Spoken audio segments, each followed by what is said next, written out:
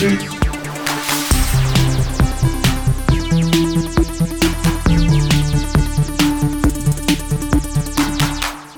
everyone, welcome to GameFace, episode 256, and we have a very special guest on today's show. Who could it be behind that helmet? This is Commander Shepard. This is my favorite podcast on the Citadel.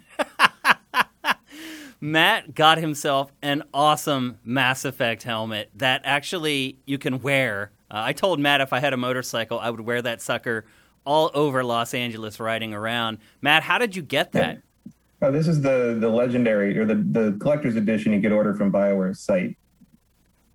So how much was it? I wouldn't wear it as a motorcycle helmet. It's about as thin plastic as most of my Transformers. It's not going to protect you. So it's not rated by the Department of Transportation. No, it's a plastic piece of junk, but it's fun. Well, it looks frickin' awesome. That is a piece of work, dude.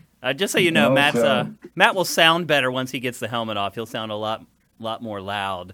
But he wanted to, and it has different colored lights. There's Renegade. Yeah. That is sweet, dude. Awesome. Does it just have those two color settings? Yeah. I'm just glad it fits on my giant head. Normally these like wearable helmet things do not fit over my huge skull. I have the opposite problem. I have a really small head. And so like when I buy like fitted baseball caps or whatever, I have to get like the smallest or the second to smallest size for adults.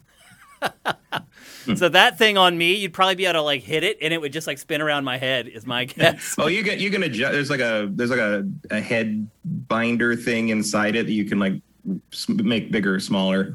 It's at the absolute largest size on mine, and just barely fits. So you could probably it goes real small. It clearly like it's meant so like kids can wear it if they want to. So it's pretty. I bet you could get it to work. It's pretty awesome. And I'll give you one guess what we're talking about today on GameFace. We're gonna definitely talk about Mass Effect Legendary Edition, at least as much as we can, because it's just a gigantic package. There was no way Matt and I, between the two of us, could play through all three of those games in time to talk about it on GameFace. There's also a reason why there are no reviews for the collection yet online, because everybody's just like, man, these games are huge. How am I going to get through it? I don't know if like outlets have split them up between team members, but that's what we did for the purposes of our discussion here on GameFace. Matt and I split the games up, but we'll get to that. Welcome to GameFace. This is the flagship show of Sifted Games at sifted.net. We are here every Tuesday at 1 p.m. Pacific, 4 p.m. Eastern. The show is usually a couple hours long, closer to 3 hours long. So if you're listening to this and you're like, I'd like to check out the show live sometime, you can stop by in any of those 3-hour windows if you want to check us out. We're going to be here. We also stack the show in such a way that we have interesting topics throughout the entire 3 hours, so you're not going to show up late and you're going to get like the worst topics of the week or whatever. If you're listening to the show on any of the podcast services out there, and GameFace is free on all of them, albeit 4 days delayed. We're on Apple Podcasts, Google Podcasts, iHeartRadio, Spotify, Stitcher, maybe missing one. But we're out there on all of them, and if you can't afford to support us on Patreon at patreon.com/sifted, you can watch it for free on those channels, or you can help us out with Twitch Prime. If you have Amazon Prime, you just link your Twitch and Amazon accounts, and then you subscribe to our channel. You can give us a free $2.50 every single month. Matt, how has your week been other than getting your awesome helmet? It's pretty good. I mean, any week Mass Effect comes out is not a bad week. I had 2 social events on the weekend. Went to a barbecue and went to Universal Studios. So how was that going to Universal? Fun. Like, I saw they added stuff to Jurassic World, and that was cool. They should have added a bunch of stuff. They had a whole year to improve the park. Well, they had a large period of time where no one could be there, so that was part of the problem. But they did add some new animatronics to Jurassic World. Now, at the end, it used to be the Indominus Rex was sort of over there roaring at you, and then like when you went down the drop, the T-Rex was sort of hovering over you. Yep. And now the T-Rex comes out of the dark and attacks the Indominus Rex, and it's actually awesome. Huh. Like, I'm not a huge fan of like drop rides or like water rides. And so I was on it mostly to be like, oh, I want to see the new thing. So I'll see the new thing, but no, I'll go on that again to see that again. Wow. Like it was really cool. So Universal for me is the one theme park in Los Angeles I only go to when I have guests in town. And they come frequently enough, and all of them want to go there if it's their first time in LA. So they come frequently enough that I get to go every couple years or so. So I get kind of a snapshot of the things that they've changed or haven't changed. Now, Six Flags, Disneyland, I'll just go there because I want to go myself.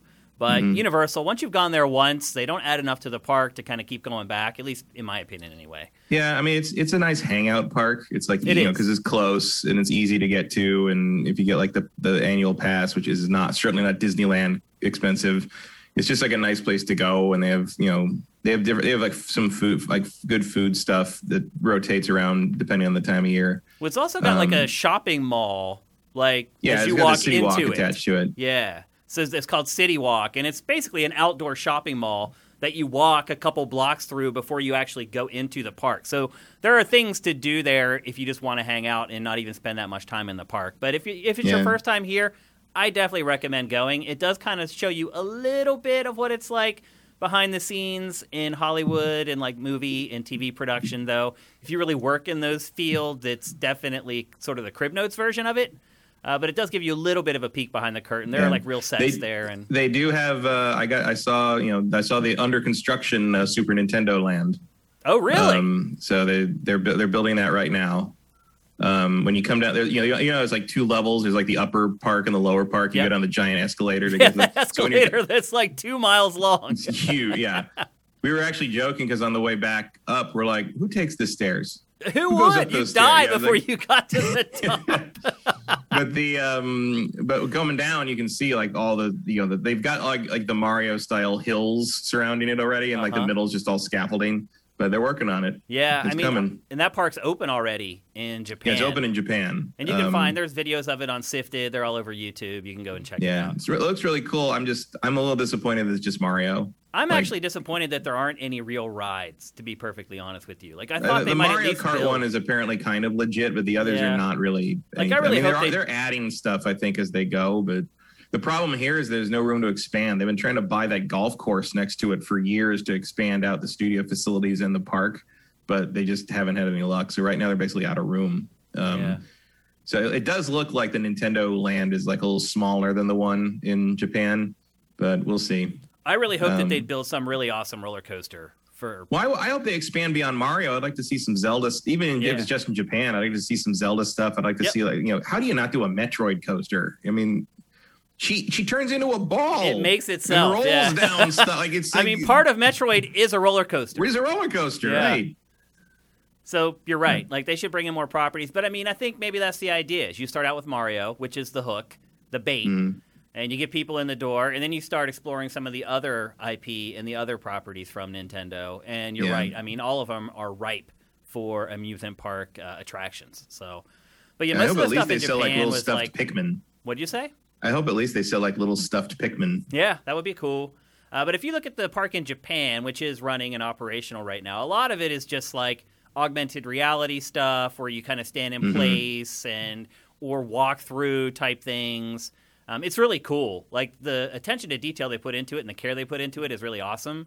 But I would like to see some big boy rides get up in those things a little bit more than we've seen so far. But it's just getting started. That could eventually come. So definitely cool. If you're ever in Japan, one of many, many things that you should definitely check out. Let's see, for housekeeping, this week's episode of 3 Night Weekend, we have a very special guest. We are bringing on Hip Hop Gamer. Now, at first you may hear that and be like, what? That seems crazy when you think about the other guests that have been on the show. First of all, he's a great guy, and I love him to death. Yeah, he's a really good dude. He is. I've only met him like 3 or 4 times at like mostly Packers party actually, but every time I've talked to him, it's just he's a really smart, really really cool guy. Yep. Like I really enjoy talking to him every time. He's one of those guys that at events like he and I hang out. Just like, after people these things see him are and over, they're like, he's like a weird like influencer, and he's got like the championship belt. All this is like, no, he's super down to earth. Really, really knows stuff, and really is fun to talk to. I'm going to talk to him. Don't judge him by the persona. It might be one of the most interesting episodes we've done because let's be honest, Matt, there aren't a lot of minorities in games journalism. Yeah. and he's been doing it for a long time. So I'm sure he's seen and heard some stuff that should bring some interesting conversations. He's got stories. Absolutely. Stories for days. Yeah, sure. So I'm really excited for him to be on the show. I think it'll be one of the deeper episodes of 3-Night Weekend that we've done, as far as some serious topics to discuss and things like that. And plus, he's just great and funny and fun. I'm really excited about that. That'll be up for our patrons on Friday, and that'll be up on our YouTube channel on Monday. Speaking of which, if you can't afford to support us and you want to know when the stuff is going up for free on our YouTube channel, make sure you follow the site at Sifted Games on Twitter. If you want to hit me up, you can find me at Dinfire, and feel free to recommend folks that you would like to see on 3-Night Weekend, and I'll try to go out and get them. And then if you want to find Matt on Twitter, you can find him at MKyle. And with that, let's get on with episode 256 of GameFace. We're going to kick things off. We're not burying the lead this week, just like last week. We're going to kick things off with Mass Effect Legendary Edition. It is a 3-game compilation, includes the first 3 Mass Effect games, but it goes beyond that. It is a 4K remaster, but it goes beyond that.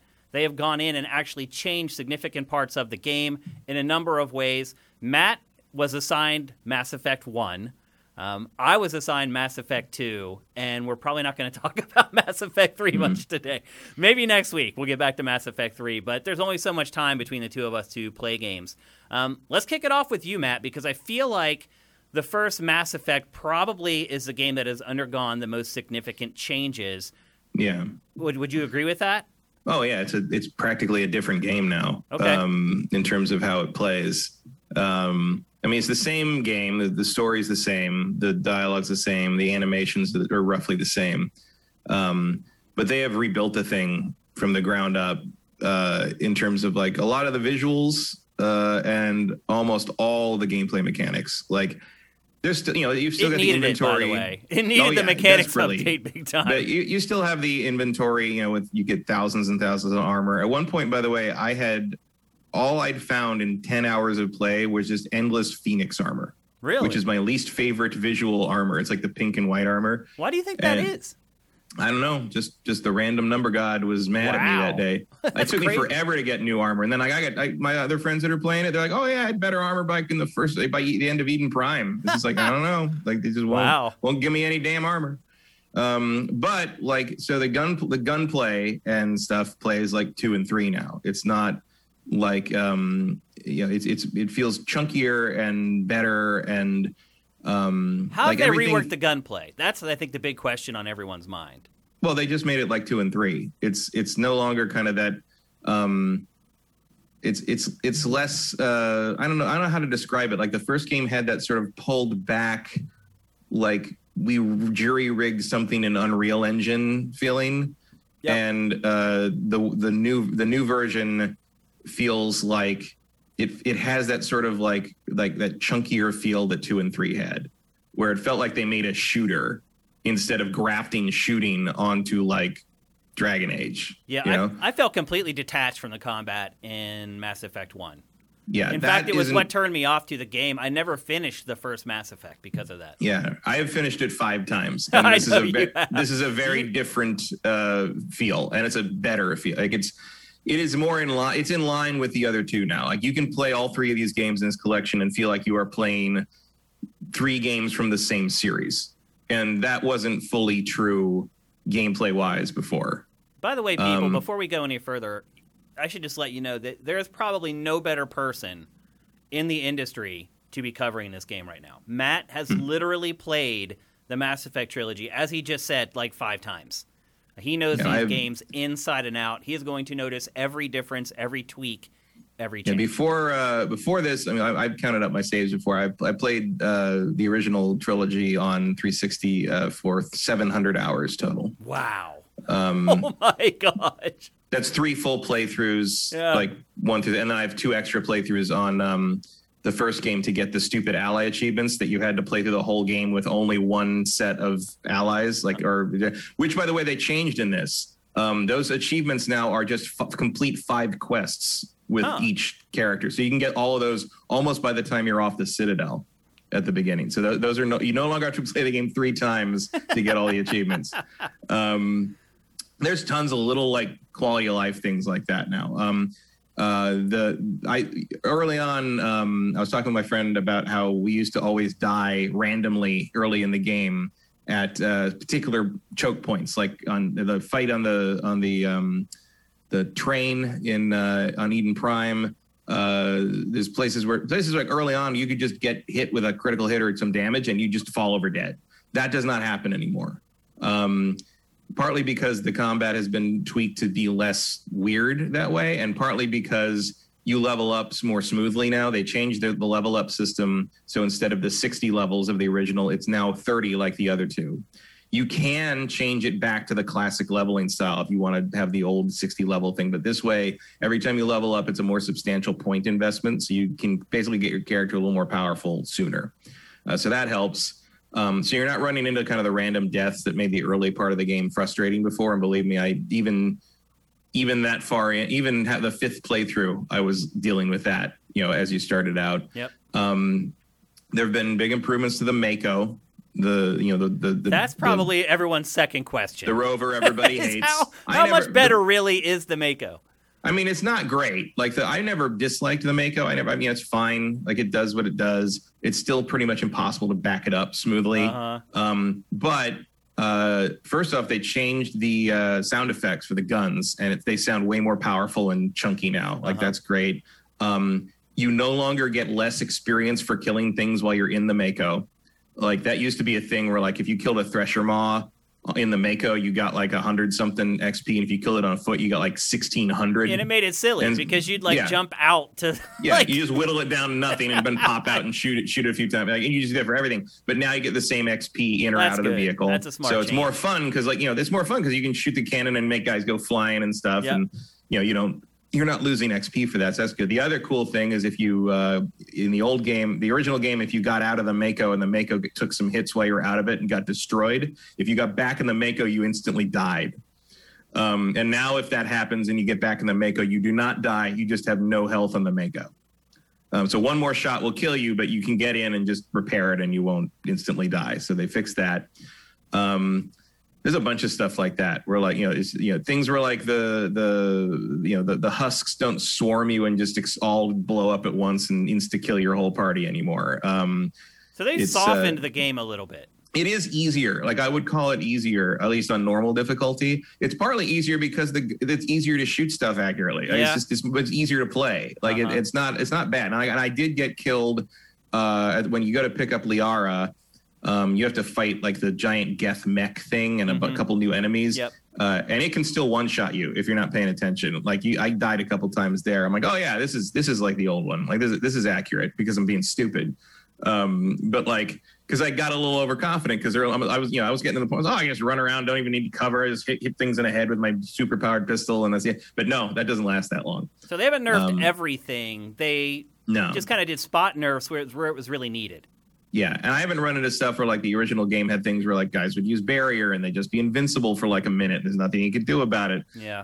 That doesn't seem to happen anymore. You can cut through that much easier, and they're less weird about kind of beelining towards you and swarming you, and there's nothing you can do about it.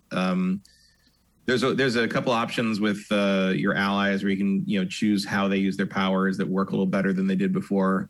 It's just like quality of life stuff. And also like the visuals are amazing. Like it's amazing to be able to look at Saren and see all his cybernetic implants as what they are, and not like just weird muddy texture that sort of suggests there's something weird on his face. Yeah, they redid like all the faces. They redid most of the costuming to add things with like bump mapping and texturing. And the aliens, like you can tell what the alien's skin would feel like to touch in this game. You can read letters on people's desks. Yep. Like it's a big jump. They fixed a lot of weird little animation things. They fixed like how the Turian mouths move. Like they don't clip through themselves anymore. They sort of look more like armor plates moving like they're supposed to. There's still like little things like the Volus's like little like suit beard, like mustache things like kind of clip through their chests once in a while. There's still like moments where like an animation just sort of resets itself. Like now that I'm a little further in the game, I've seen like some side quest conversations where like the character, instead of smoothly transitioning from like one conversation animation to their neutral state, will just snap back to their neutral state. Some of that stuff might be fixed like over time, because clearly an NPC giving you a quest and slightly jerking around when they're talking to you is probably not too high on the fixed before we ship list. Yep. But they put out like a huge 20 gig patch the day one, so I think they're gonna keep improving this. But right now, I am absolutely thrilled with how Mass Effect 1 is in this collection. Like, it is exactly what they needed to do to it. They didn't lose what it feels like what it felt like in its own right, but it feels like playing a game that belongs with 2 and 3 gameplay wise now, and that is exactly what I was hoping for. It's worth this collection to me is worth it just for this improved version of Mass Effect 1. Like 2 and 3 are gravy on top. I mean, 2 is my favorite of the 3, but this game is so much better now that it plays this way. I'm only maybe halfway through it. I'm 30 hours in.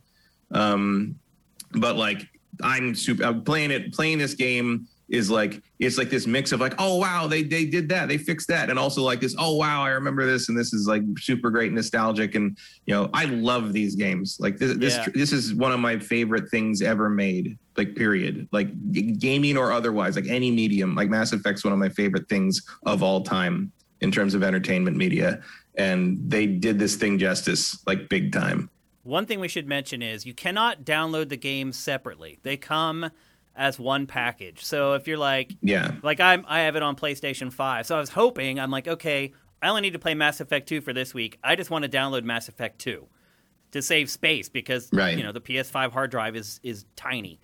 And as it turns out, you can't. You have to download all 3 games. Another thing that I should mention. That is not true on Xbox. Oh, really?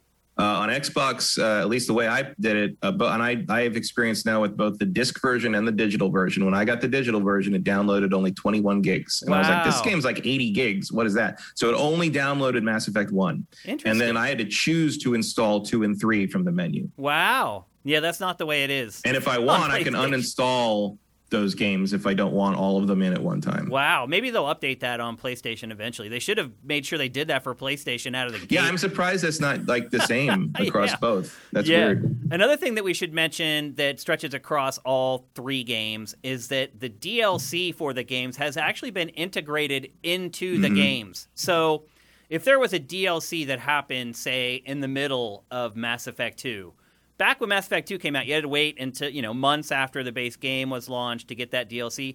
Now, not only is the DLC in the game, it's in the game in the point of the game where it happens. So if something in the DLC happens in the middle of the game, when you're playing this version of Mass Effect 2, you'll actually play that DLC in the middle of the game instead of waiting until the end of the game. And that was how the old ones worked. If you did new games after the DLC was in place, they would do it. Yep. There's only one DLC missing, which was the Arena Battle DLC, which no one remembers because it was completely unmemorable. Yeah, I'm not surprised. It's no loss. It's no loss. And apparently that's because they lost the source code. Oh, crap. That's crazy. So, but everything else is there. It's 40 plus DLC things. Okay. So I've been playing Mass Effect 2, and that's the B-roll that you're seeing right now. You may wonder how they handle the decisions that you made in Mass Effect 1 if you haven't played Mass Effect 1 before you play Mass Effect 2. If you saw the B-roll right at the beginning, there are these little animated shorts that you sit and watch, and they kind of tell you the situations that happened in the first Mass Effect, and they let you choose right there what decision you would have made. And then those decisions carry into the game that you end up playing, the full Mass Effect 2 in the Legendary Edition.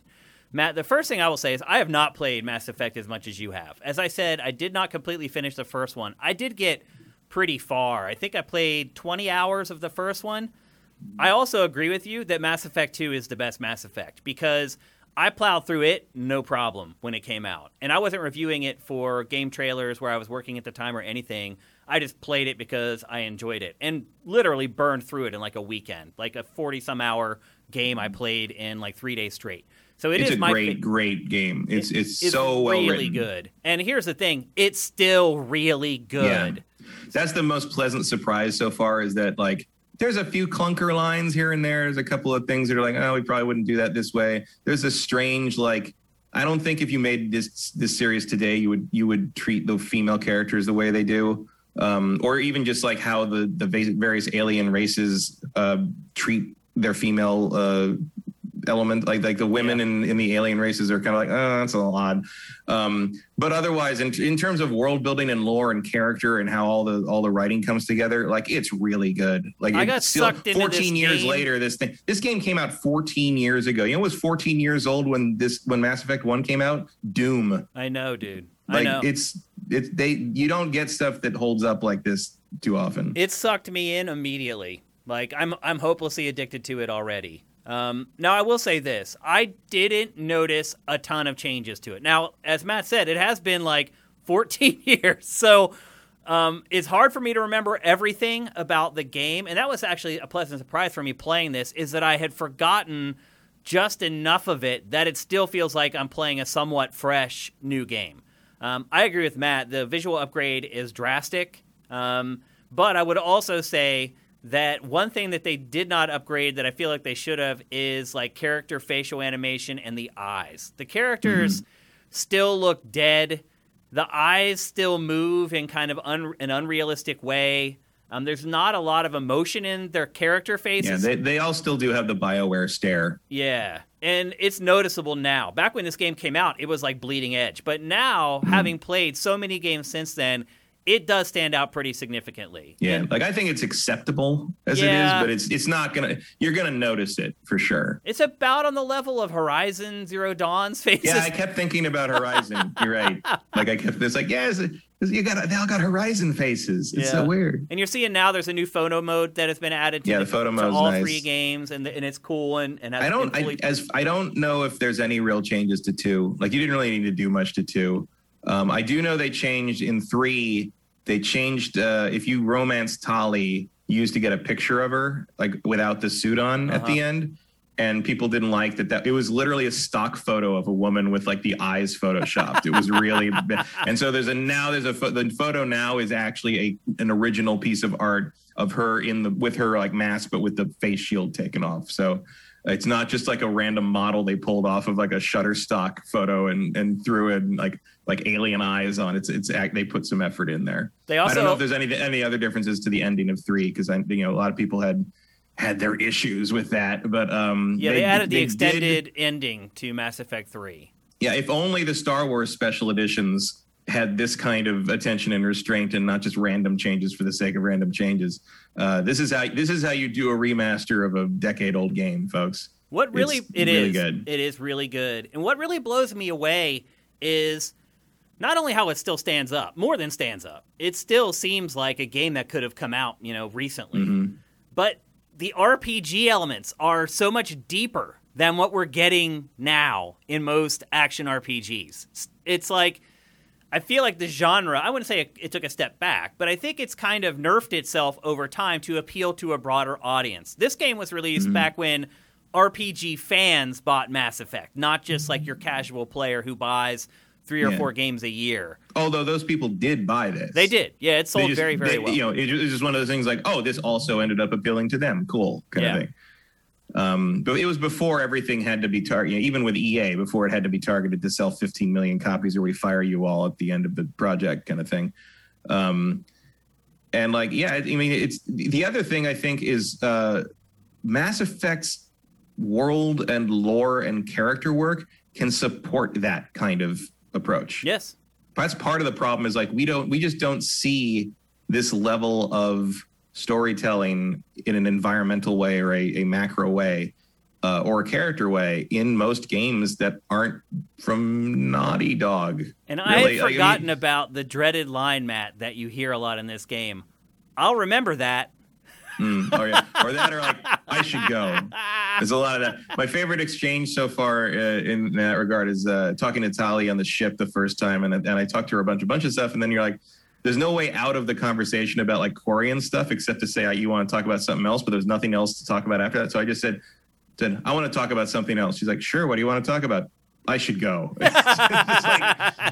like Shepard's just a little bit awkward at all times, and I like that about her too. Yeah, and there are some tweaks to the shooting, and I should mention those since I'm kind of the gameplay first guy. They have definitely bumped up the auto aim a significant amount, enough that I noticed it for sure. And then after I noticed it, I went and kind of dug around, and I found that in fact they had done that. They also that is also true in 1. I mean, probably more so because 1 was needed more tweaking. But I can hit a guy that's running full speed across my field of vision while moving my pistol, which I definitely could not do in the old one. So they are helping me a lot. Yep. I think. And it feels good. It's not a bad thing. I'm not criticizing this. It felt good when I got that guy on the run. Yep. But like, it's definitely helping you more. And if that's a thing that bothers you, you should be ready to turn that off because it's noticeable. Yep. They also tweaked the weapon sway when you're aiming down sights. And also aiming down sights now is way snappier than it used to be. There used to be a little bit of like a delay, like a half a second delay or whatever, when you'd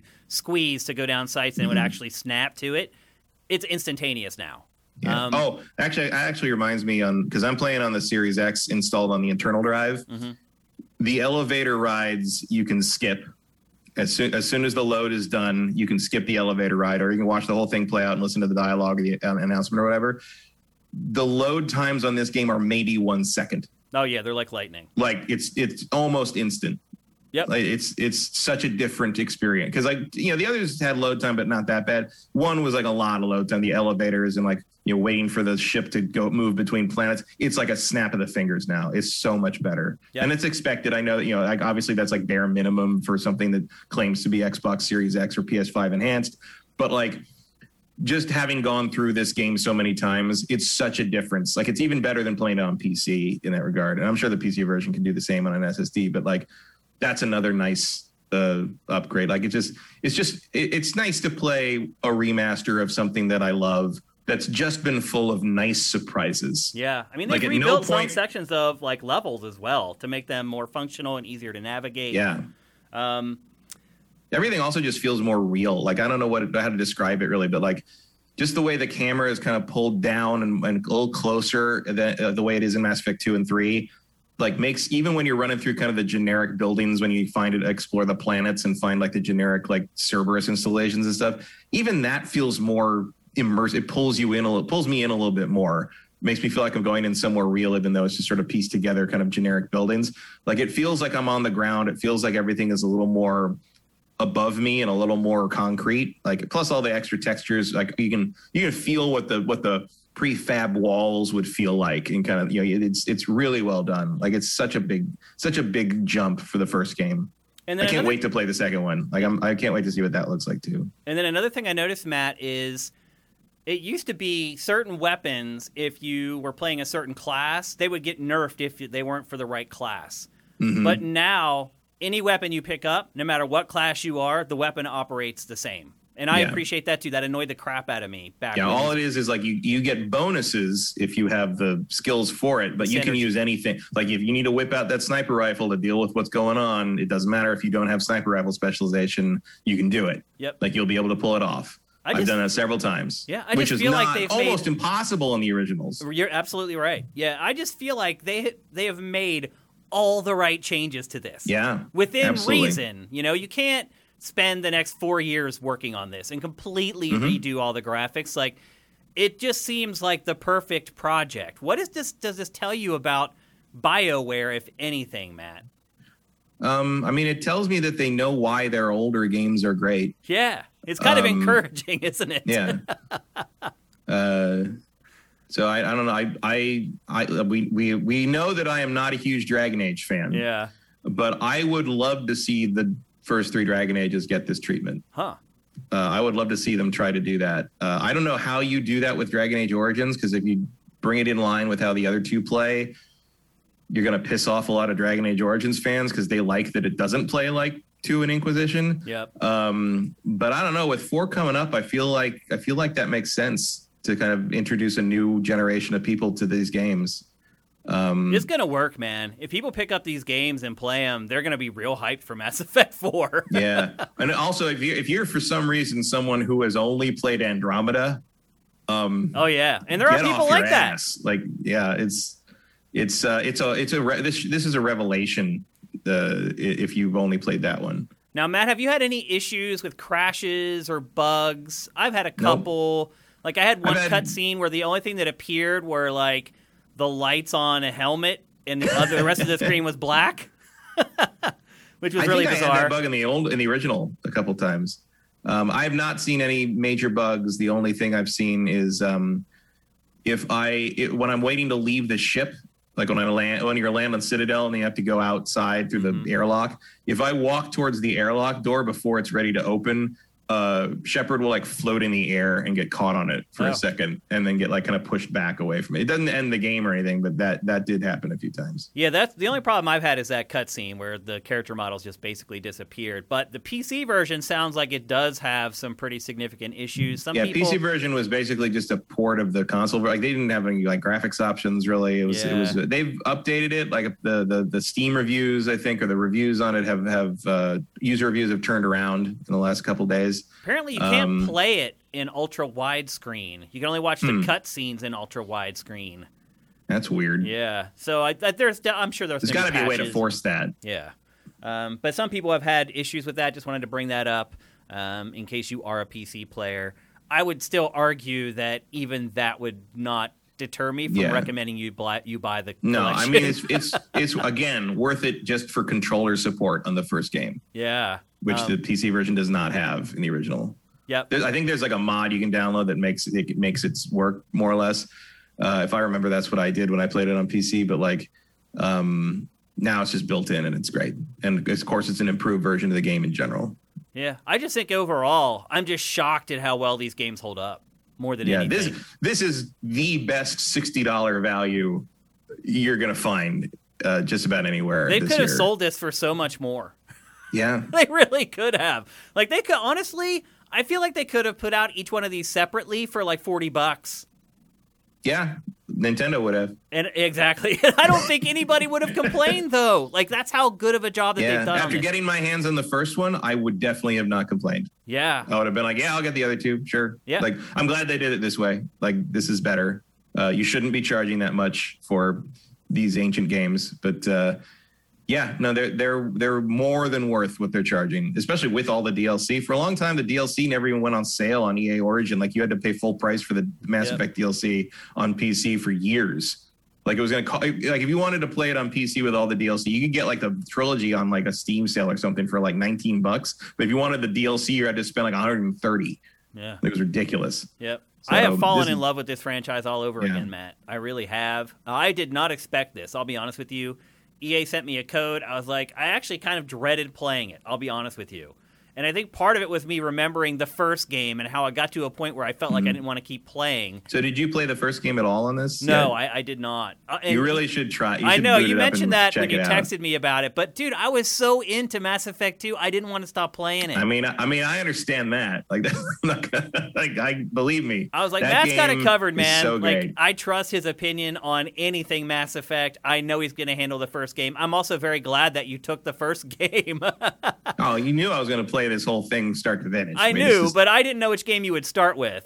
And always one. So I did ask you first out of respect because you're honestly the expert on this franchise. So I was like, I'll let Matt pick like whatever one he wants to start with. Just jump to Mass Effect 2 without a seasoned Shepard. I did because it's my favorite of the three. So I am having a blast with this game. I know you may be sitting there and being like, but Shane, like Resident Evil just came out and like. You know, Ratchet and Clank's getting ready, and all these big games are starting to come into the channels now. But I'm telling you, a lot of them are going to have problems being better than this game and providing more value. I mean, you're looking at like 120, 150 hours of play out of $60. It's amazing. And almost all of it is gold. Yes. Like there's no throwaway. Like it's... Yeah, I am more than pleasantly surprised by this. I can't really endorse it anymore. Like, it's the best deal I've come across in gaming in a long time, and I am more than pleasantly surprised by the changes, by how well it's held up. Mac, think about the other games from 14 years ago. I can hardly even play them anymore. Yeah, well, I was ready to like do the thing where you load up the remaster of the thing, and like I love this game, and it's like, oh yeah, it's just really pleasant to see that again and play it, and I hear the music and it's fun, and I'm like, it's cool, and I was ready for it to be kind of the thing I would do with a lot of other remastered stuff I like, where I'm like, I'll play a little bit. Maybe I'll play a little bit of Mass Effect 2. Oh, yeah, that's cool. Maybe play a little bit of Mass Effect. Okay, I'm done. Jump around, yeah. But like an hour or two into the first one, I'm like, nope, I'm going all the way through this. Yeah, like we're doing this again. I was ready to do it again. I was ready but I was also ready to be like, that's fine. It's of its time. I still like it, but it's not going to pull me in 2021. No, I'm in. I'm doing it again. Me too. I'm completely happy to consider this the definitive version of the Mass Effect trilogy from here on out. It's done. Like absolutely. They don't need to do anything else to it. Like it would just. No, like maybe 14 years from now they got to do it to do the 8K or something. Whatever, but like whatever the hell we're using to whatever we're doing experience games. then, they got to turn it into a virus we inject into our ear or whatever whatever we're gonna do by then. But no, this is I couldn't have asked for anything better.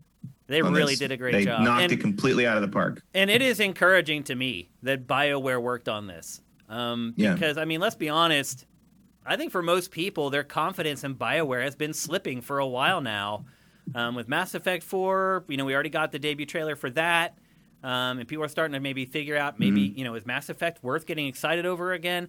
This restores a good deal of my confidence back into BioWare. And to your point, it absolutely demonstrates that they get what is special about their old games that made them a household name. So that's 2 emphatic thumbs up from the GameFace crew for Mass Effect Legendary Edition. It's the best remaster remake I think I've played.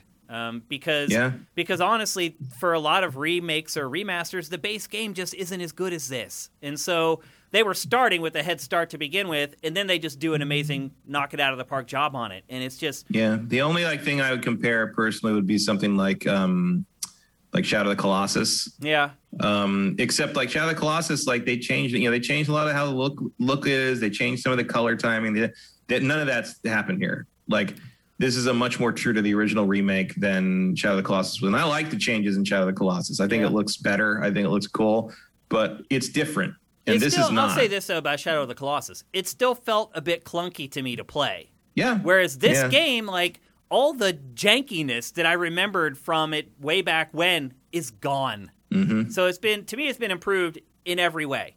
And to me, that's why I can't think of another remaster or remake that has resonated. I even had a couple people I know who have never played this before, and they started up and they're like, I thought you said the first game was really janky. I'm like, it was. It was. You're not playing that anymore. You're playing the fixed one. You're playing a good one. Yeah, I'm really impressed with this. I'm impressed that EA bundled that package together for a reasonable price. Like, it's great. Oh, and the other thing I'll say about the Mako, because while we're talking about things people didn't like, Mako, it climbs stuff way better now. Like there are unless you're like talking about a sheer mountain face, the Mako can go up just about anything now with not nearly as much strain and stress as in the original. So like the frustration of getting around in the Mako is very minimal now. You know what? What just sprung to my mind. Even the Thresher Maw fights are different. Like they've changed the Thresher Maw fights. So like all the you remember I would go underground, you couldn't see it and it would pop up and kill you. Like that's all gone. Like you can see where it is all the time. Like it's much more clear where it is and what you're supposed to do. Oh, that's a huge upgrade. Like they changed everything. Because that whole battle was like random, like whether you finished it or not. Yeah, absolutely. Every once in a while, it just pop up and you just be you're like, dead. I guess I'm dead. I associated in my head the sound of the Thresher Maw popping immediately followed by that dun dun dun dun, like that like you're dead like synth riff, you know. Yes, that never happened in this to me. They completely redid the Thresher Maw like mechanics, so it's way less frustrating. I just realized that the Mako, and I don't know if this is on purpose or not, but the Mako is kind of like the moon buggy from Moon Patrol.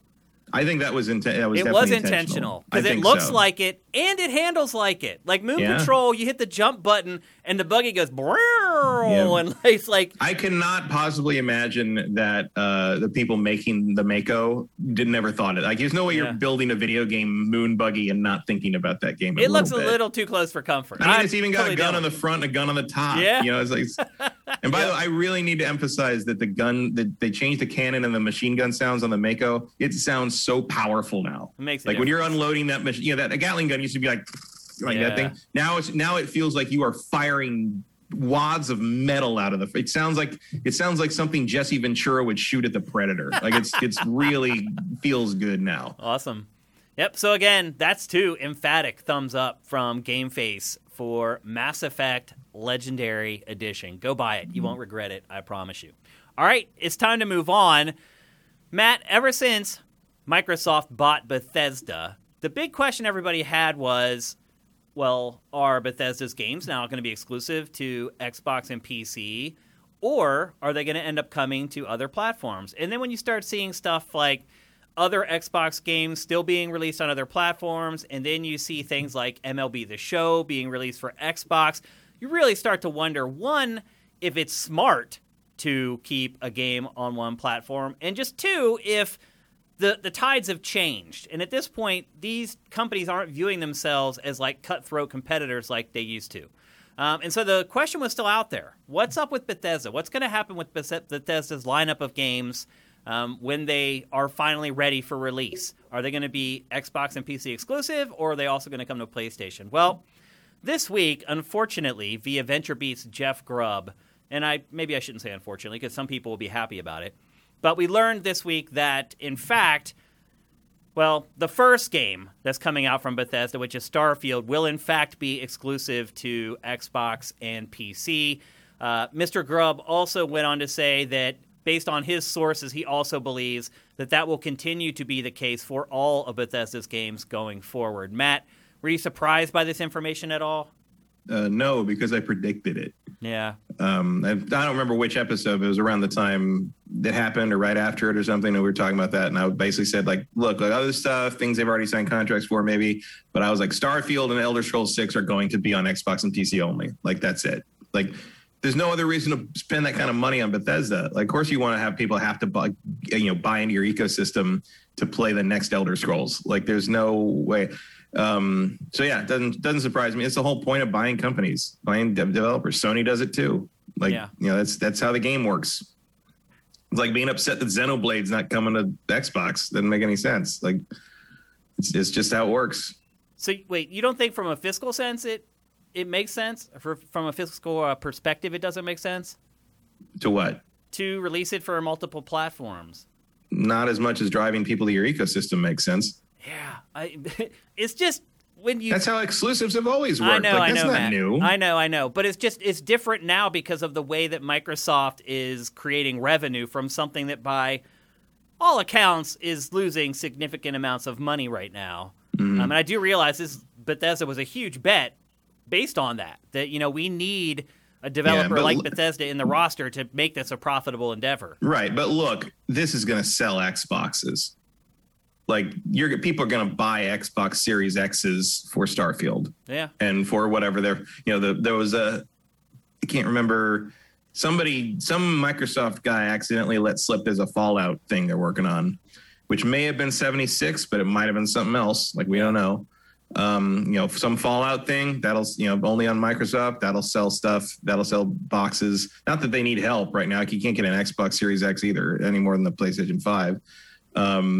It's a little easier. Like, they come into stock more often, but like that's just, why wouldn't you want people to have to buy your platform to play Elder Scrolls? Like, that's the whole point. It's like why you have to buy a PS5 to play God of War, because God of War is great and I want to play it. Well, in fact, it looks like the bow has finally broken for Xbox Series consoles.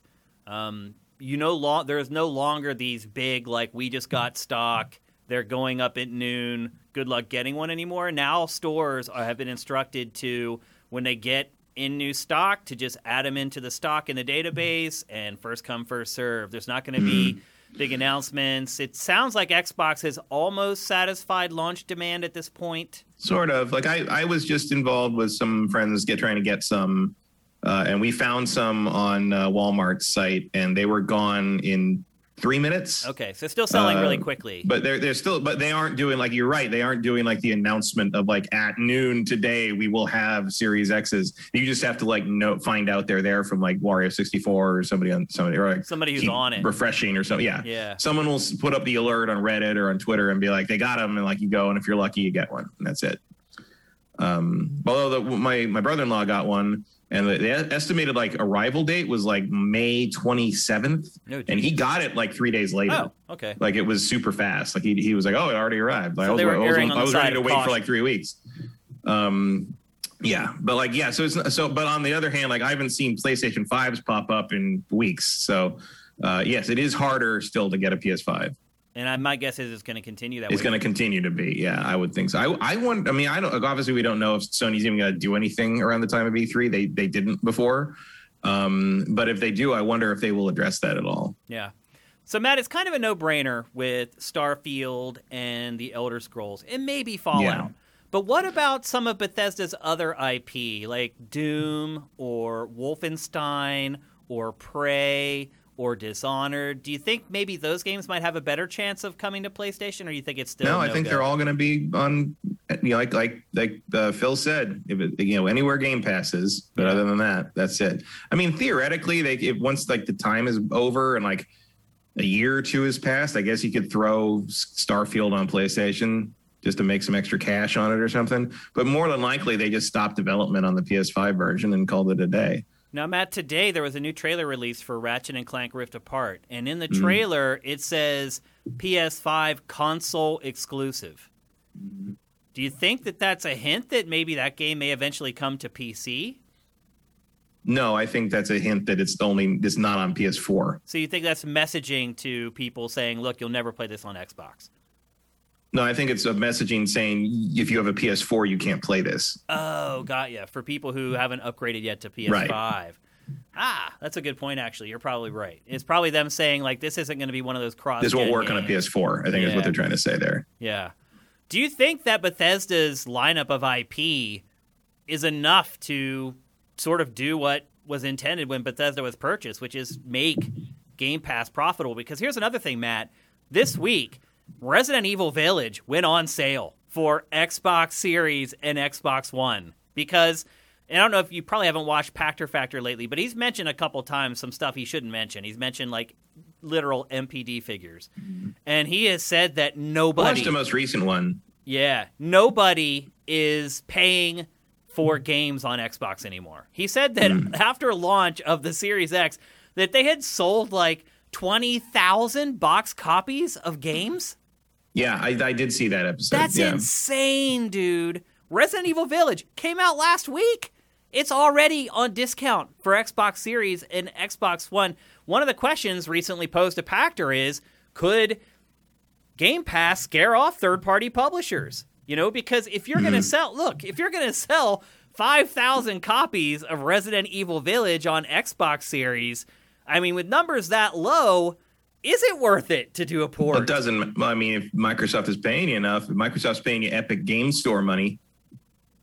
Yeah, but that brings us back to where do you make your money on Game Pass? Right. It becomes this kind of vicious cycle of where's your money coming from? How are you making money off of this? Well, that's kind of been the biggest question about Game Pass the whole time, right? Is like, where's the, as Pactor might say, where's the profit deal? Yeah. Here? Yeah, where is it? I don't know. I don't know the answer to that. I guess they're counting on like scale, like economy of scale. Like get enough people in there, and you're going to be profitable no matter what because they're all paying you the subscription every year or every 4 months or whatever. But like, I don't know. Like, I don't know what the answer to that is. I assume someone in the labyrinth of Microsoft has crunched those numbers and knows the magic target number. And they think that, the next Skyrim could get them there. I don't know. Like, I mean, I assume they have a plan. Maybe that's a bad assumption given how the Xbox One went. But, I don't know. Like, it's different people in charge now. I agree with you. I think Microsoft's plan is to make good with some other payment to make sure the games are coming out. But, Matt, there are so many games that are released. Yeah. And despite Microsoft's endless well of money, I find it very hard to believe that they're going to money hat every game. Like we're going to talk a little bit later about a game called Hood. It's like a B-level, multiplayer. Like, is Microsoft going to incentivize every game like that? So that because look, Hood's not going to... Is that Game Pass? I don't know, honestly. But I'm just using that as a hypothetical situation, as a game that, isn't that high profile. Is Microsoft going to continue to money hat every publisher? So even, B-tier games continue to come to Xbox if they're not going to end up on Game Pass? I don't know, man. I don't know how this works long-term to ensure that people who buy an Xbox Series console are going to have a steady stream of software from a variety of genres. I don't know. If they're paying for it, they're going to pay for it. And look, I don't know a third-party publisher that wouldn't rather have guaranteed payment than hoping their game sells a bunch of copies. Yeah. That's... I just find it hard to believe that they're going to be able to pay every publisher just to release a game on its platform. So far, that seems to be the plan. I mean, I feel like this generation is make or break for the Game Pass plan. If it doesn't do what they hope it to do by the end of this gen, they're going to have to pivot moving into the next gen. I don't think they would pivot, Matt. But I think if Game Pass doesn't work, that's it for Xbox. I think it would just go away. I don't think Microsoft is going to give up on that. I think Microsoft wants to have as a part of that space hell or high water, and it's going to continue. Whether I mean, it might be like a sad thing where they're just sort of limping along Sega style for a while, but I could see like the next Xbox being sort of like a Dreamcast equivalent in a weird way. But I don't know. Like I don't feel like I have enough information to make a call on what they're doing or the odds of what they're doing succeeding. Like, it just feels like, I mean, at least this ain't boring to watch, you know? Sure. I just look at those software sales and my eyeballs like pop out of my head. I'm like, what? How can you have a functioning platform when you're selling no retail games? Like, it's just... Look, they're brave. I'll hand them that. But they have the money to be brave. But at the same time, you just got to wonder if eventually there's going to be some kind of a breaking point there. I don't know. I mean, it's as they would say on Peanuts or Charlie Brown, it's Sydney or the Bush. They're either going to figure it, it's going to make that breakthrough, and it's going to be like, we did it. Like, we got a whole new kind of revenue stream in the video game industry. Like, we created a new form of how to make profit. Yeah. Well, profit. You mean revenue right now. But I mean, if it gets to where they want it to get, then that's what they got. They're like, we have a whole new kind of way of getting profitability out of our customers that none of the others have anything resembling, and are probably never going to try to build.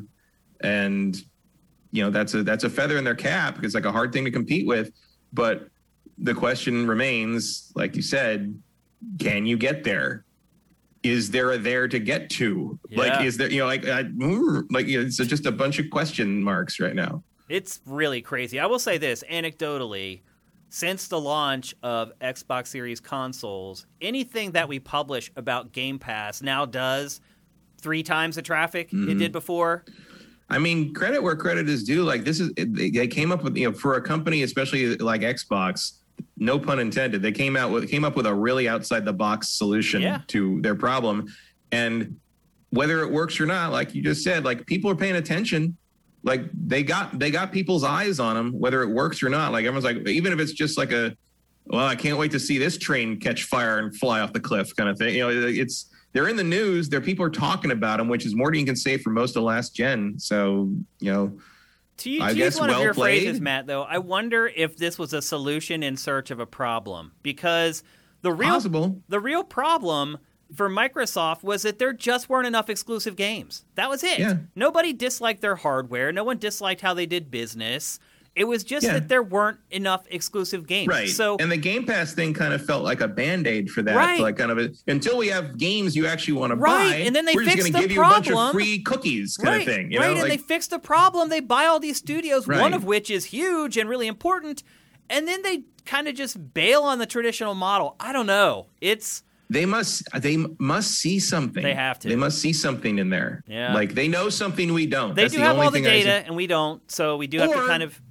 Or they're crazy. Like, maybe. Or they are crazy, and we're right. It's one or the other. So it is pretty... Look, again, I give Microsoft props for trying this. And again, it is one of the only companies in the world who could do something like this. Who could just lose that much money hand over fist month after month and get away with it. Yeah, maybe Amazon could. Yeah. Looking at you, Luna. Yeah, exactly. We'll see. But Nintendo could never do it. PlayStation could definitely never do it. Google could do it, but Google's... gave up after a year. Yeah. Stadia could have done it. But we saw already that Google wasn't willing to lose that kind of money. No. Although Google, that's just in Google's character. Like, Google can't stick with anything. They have no stamina. It has to be an instant smash success, or it's going to go away eventually. Right. That's pretty much how Google operates. And I mean, certainly the stories coming out of people that worked, dev for Stadia, they pretty much all seem to universally agree that Google had no idea how game development and the industry they were getting into worked. Which is insane. Because, again, they could have hired either one of us as a consultant. They had Jade Raymond. She could have told you, like, in an afternoon what to expect. I'm just making a point. Like, we haven't even worked in development, and we could have told Stadia what it was doing that was wrong. I mean, it's a weird thing. I think I said it before when we talked Stadia stuff before, but it's like I've worked for app people, doing like video production stuff, and they don't understand that not every kind of media production works on the same timetable or structure as app coding. Yeah. They just don't get it. Yeah. They don't understand why you don't like there was a whole thing. At one point, I remember I dealt with a thing where they thought the way you shot a show was you did it and you shot the show and you showed it to everybody, and then you went back and shot it again to incorporate the notes from like the home office or whatever, the executive wing, and then just kept reshooting the show until the executives were happy. Yeah. And I'm like, no. Yeah, those companies think that it's one size fits all. Amazon's the same way.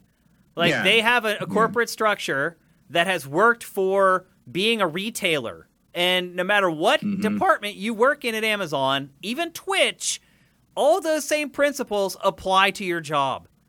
It's bizarre, but it is fascinating to see how like you see people, especially like once you get above a certain pay grade, there's this level where people are like, well, this thing we did is really successful. So there's no reason the way we did it shouldn't be successful in every possible context. And that is maybe the dumbest thing I have. At what point was it when they put Vice in your title that you became an idiot? Like what? Like why would you? That's not how anything works. Like, did you live in the world before you became an executive at a company? Especially as far as creative things work. Like it just doesn't apply. You can't just slap that template down on. Oh, we made a ton of money selling stuff online. Now let's control Twitch with the same principles. Like it doesn't work. And I think you and I have both seen people who came out of creative end up in that mindset. Yep. And it's baffling. It really is, because it's not how it works. No. But I guess bottom line through this news is, and I think everyone was kind of waiting at this to figure out whether this was going to be the case, is am I going to have to buy an Xbox if I want to play Bethesda's games? And the answer is yes, you are. So if you want to play The Elder Scrolls, Starfield, Wolfenstein, Doom, Prey, Dishonored, any of those franchises, you're going to have to buy an Xbox Series console. That's really what it's come down to. And maybe that's something also it's like not any different if you want to play Avowed or Hellblade 2 or any, it's like that's the game. Yep. First party studios make stuff for the platform owner. I think people maybe had some hope in light of what's happened and Microsoft's track record, because remember, they allowed a Banjo game to be released on a Nintendo handheld and blah, blah, blah. So. But also remember that like Banjo is not Skyrim. Yeah.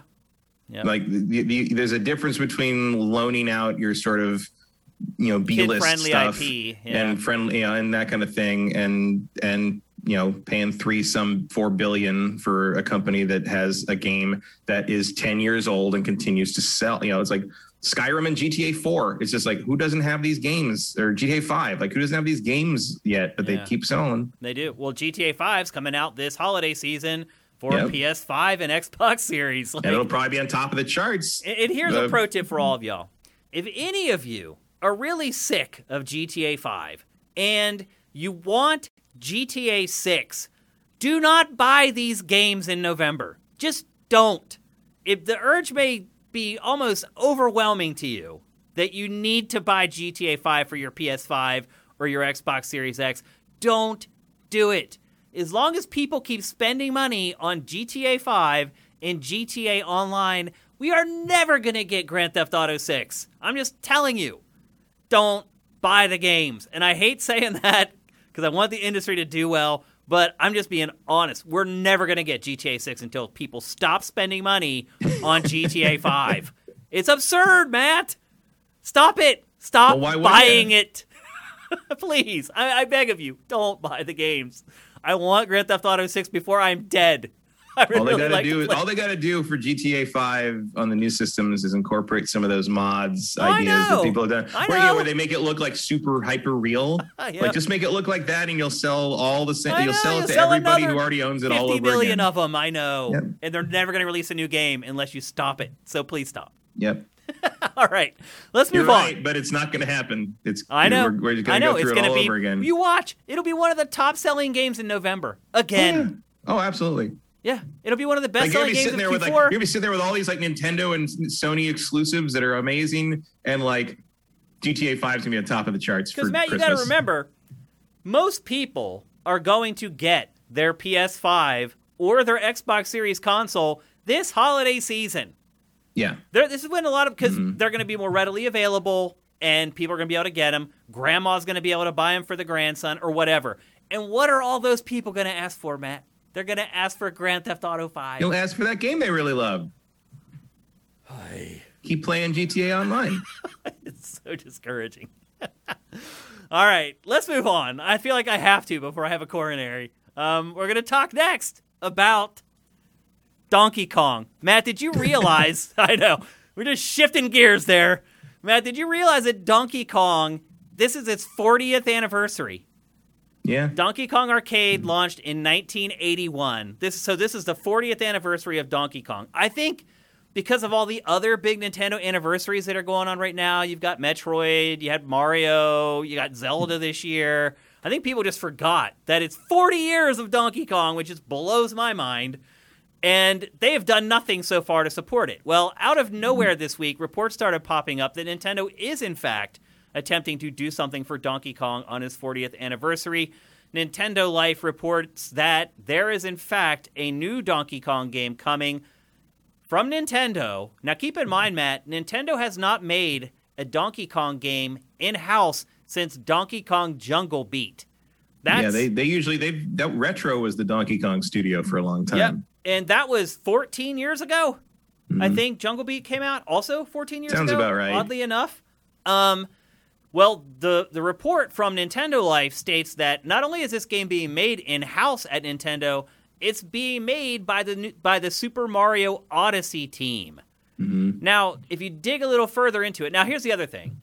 It's actually been corroborated by two other sources who have been on point with Nintendo leaks in the past. So basically, this news is coming from three different sources. All of them agree that it's a new Donkey Kong, and it's coming from internal Nintendo studios, and it's the Super Mario Odyssey team. What they have not agreed on yet is whether it's 2D, 2.5D, or 3D. All three reports have kind of hinted at separate things, but it appears that the new Donkey Kong is coming from the same team that made Super Mario Odyssey. Matt, do you think that it's a good idea for that team to be working on a Donkey Kong game instead of a new 3D Mario game? I mean, I personally don't, because I don't like Donkey Kong very much. What don't you like about Donkey Kong, Matt? I just don't. As his adorable face comes up on screen. I just don't have any affinity for him. I didn't like the Donkey Kong Country games, which I know is heresy, but I didn't like how they looked, and I didn't like how they played, and I don't particularly like gorillas very much. I don't know. The band or the animal? What? The band or the animal? I like the band. I don't like the animal. Doesn't do much for me. I don't hate gorillas or anything. I don't want them poached or whatever. I have big support for Diane Fossey and all, but like, I don't. I just they're just fine. But like, I don't care. They scare about the living Kong. crap out of me, dude. I mean, yeah, I wouldn't want to meet one. There's nothing more intimidating to me than a gorilla because they're smart as us and they're like 5 times the strength. Like, I would be more worried about a chimp or an orangutan. They're pretty dangerous too. Can be chimps are mean. Chimps are like us. That's the they problem. Are smarter, like yeah, and they're mean. They're mean like us too. Yeah. Gorilla would be more likely to sit there and watch you go by. Is there anything they could do with Donkey Kong that would make you more interested in it? Like, were you interested in Donkey Kong 64 back in the day? That was one of the things that really cemented my dislike of Donkey Kong. Was I hated Donkey Kong 64. Okay, not because of him or anything. You know, I certainly support the DK rap as an N64 classic track. Also, actually, Uncharted Worlds, the song that plays during the Galaxy map in Mass Effect, best map song in video game history. Love that song. But the problem with that game was I was looking for another banjo. I was excited for like more kind of it was rare. They were doing basically the banjo formula with Donkey Kong. Great. That sounds great. But actually what they did was they split all of Banjo's moves up among 5 characters. You had to switch between constantly to pick all the things up. And then it used the expansion pack, but it killed the draw distance. So you couldn't look up and see where the golden bananas were. They you would needed disappear. To collect. They disappeared. So you had to go up there to find out if there was anything up there, and maybe there wasn't. Maybe wasted all that time. And then, you got up there and actually you need the other character to get the stuff that's up here. So you got to go all the way back to the character change pad and then go all the way back up. Like, I just hated that game. I actually really liked it and played it. I needed one final thing to get it 100%, and I could never beat it to get it. If you gave me draw distance and the ability to insta-switch characters, I would play it again. Now, here's one thing I would say about tedious. Donkey Kong 64. Back in those days, people accused Rare of making what they called collectathons. That was the way to slag off Rare's games. Oh, it's just a collectathon. It's just a collectathon. I vehemently disagreed with that with the Banjo games. However, Donkey Kong 64. They might have had a point on this one. Yes. Donkey Kong 64 was like the prophecy coming to reality. It literally was a collectathon. Yeah, I still it was enjoyed almost it, like Rare decided to spite those people. Right. They're like, okay, we make collectathons. You want to see what a collectathon looks like? We will show you Here it is. what a collectathon looks like. And look, weren't you picking up like 500 like little bananas or little whatever they are, wherever time, instead of like 100 musical notes, you were picking up like 100 bananas, 100 bananas of each color, 100 for each character. Yep. That's exactly right. My God, what a nightmare that game was. Like, it was indeed a collectathon. So I could see where it might have turned some people off to the franchise, but man, Donkey Kong I am not able to non-completist things. So that game was a nightmare to me. If you can just walk through it and not care about all the extra golden weather bananas, just play enough to get through the game, it was probably pretty fun, but I can't do that. Yeah. This is not my character. I am not, as you guys know if you've watched enough GameFace, I am not the world's biggest 2D platformer fan. And I'll just give the Cribnose version of why. It's because I've been playing them since I was like 4 years old. And I don't feel like they've evolved all that much. I totally get... They don't hold a lot of more surprises for you, I wouldn't think. No, and look, I totally get that there's some 12-year-old kid out there who hasn't played any of them, and they love them. But I'm just being honest with you. I've played too many of them, and it takes a lot for me to get excited about one anymore. So, personally, I am hoping that the new Donkey Kong game is a 3D platformer. What about you, Matt? Which would you prefer? I honestly never considered the fact it wouldn't be. Really? With the Odyssey team in place. I would figure they're kind of taking the Odyssey model and applying it to Donkey Kong. But the last 4 Donkey Kong games have all been 2D side-scrollers. Yeah, but why waste the Odyssey team on that? It feels like Nintendo has sort of designated certain franchises for certain things. Now, Mario, obviously... But they also aren't afraid to shake things up and do something new, and when they change teams, that's usually what that means. Yeah. I would mildly be interested in a game that is sort of contextualizing Donkey Kong into the Mario universe a little more. Yeah, because they were bros from the beginning, right? And and enemies. Yeah. But if you're giving this to the Odyssey team, like my brain starts to go to you're giving it to the people who made New Donk City. Is it gonna be set there? Is it gonna be you're gonna contextualize how Donkey Kong fits into the New Donk? He comes to New Donk City and climbs a really tall building. Is New Donk City like the city in the world of Donkey Kong Country, right? If you leave the jungle, do you get to New Donk City? Is that what happens there? There is some potential synergy. I'd be interested in fleshing out the Donkey Kong lore, is what I'm saying here, which is the dumbest thing I might have ever said. But I'm like, if you tell me how that all fits together and give me the story about why Mario hangs out with him now instead of trying to capture him. I mean, I know the Donkey Kong we know from Country is actually the grown-up Donkey Kong Jr. Right. And Cranky Kong is the Donkey Kong that was the bad guy in the original 81 game. I don't remember if that's official canon or if it's just what the people at Rare said, but apparently that's what happened. I mean, is it canon that Donkey Kong is dead? I mean, Cranky's still around. No, I mean like the OG Donkey Kong that was in the original arcade game. Is he dead?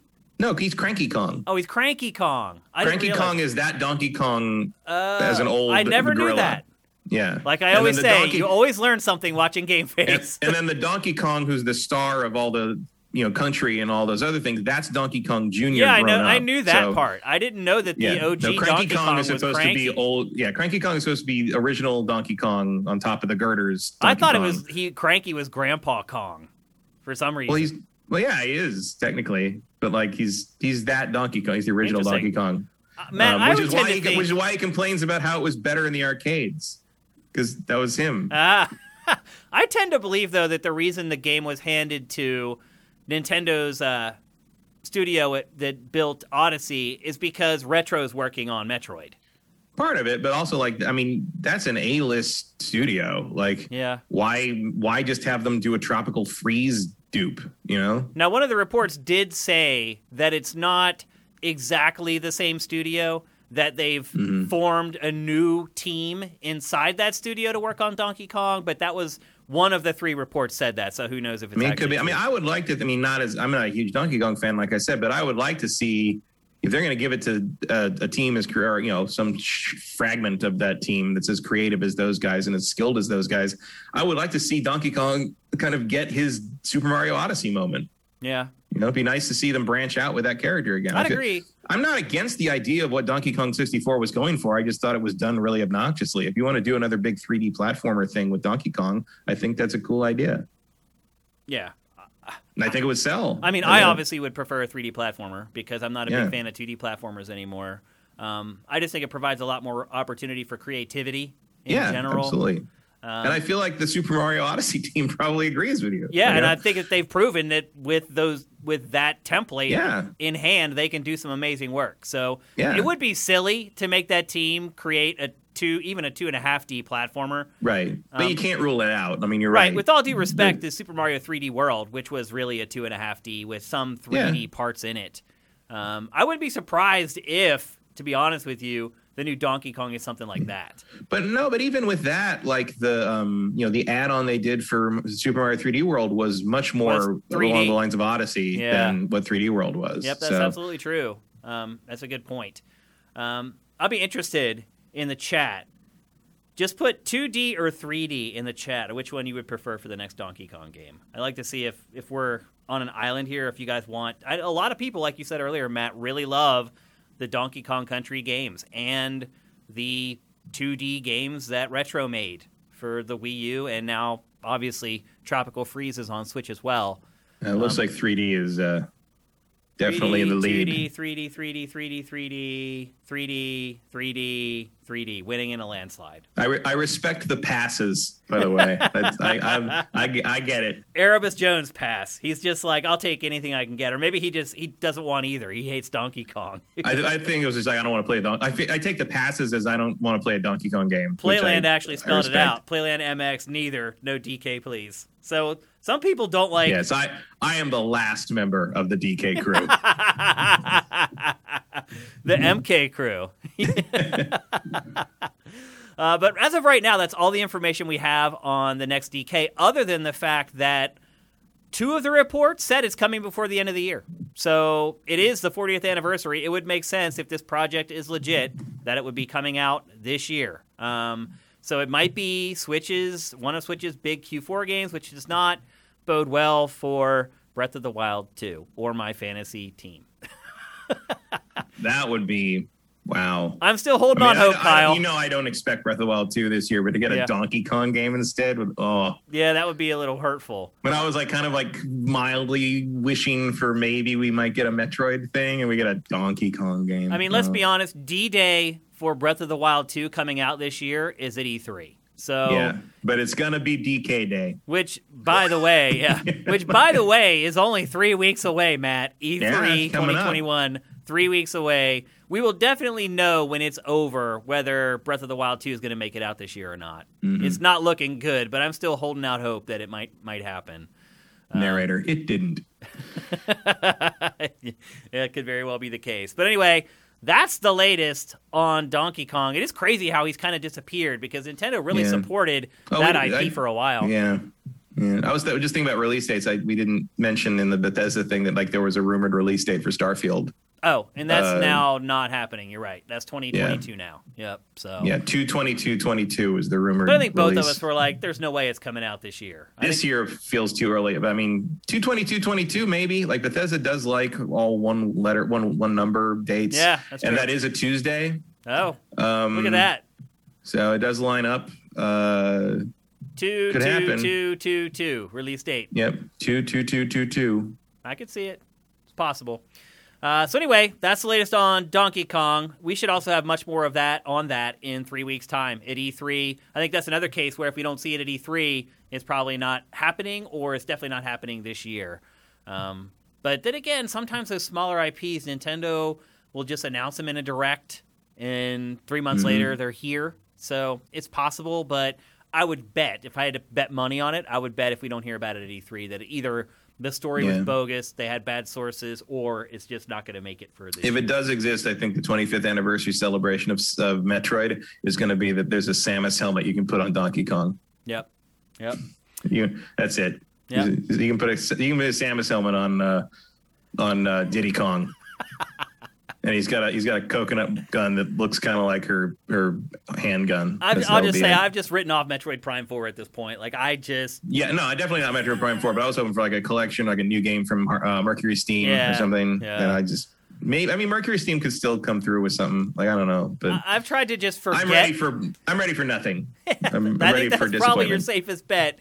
I've just written off Metroid Prime 4 in my head, so I'm not expecting it on any year or any day. I just am hoping to be pleasantly surprised when it finally Metroid Prime 4 is definitely in the I'll believe it when it's installed on my Switch category, or maybe whatever the next system is. Like who knows when this thing is going to be? Yep. Or if. Yep. So anyway, that's it on Donkey Kong. We're going to move on. Hiding in a closet with Pikmin 4 somewhere. We're going to move on to our next topic, which is a game that neither Matt nor I played this week with Mass Effect, and I was playing another game we'll talk about a little later. I didn't have time to get to everything, and so I did want to play this, though. Okay.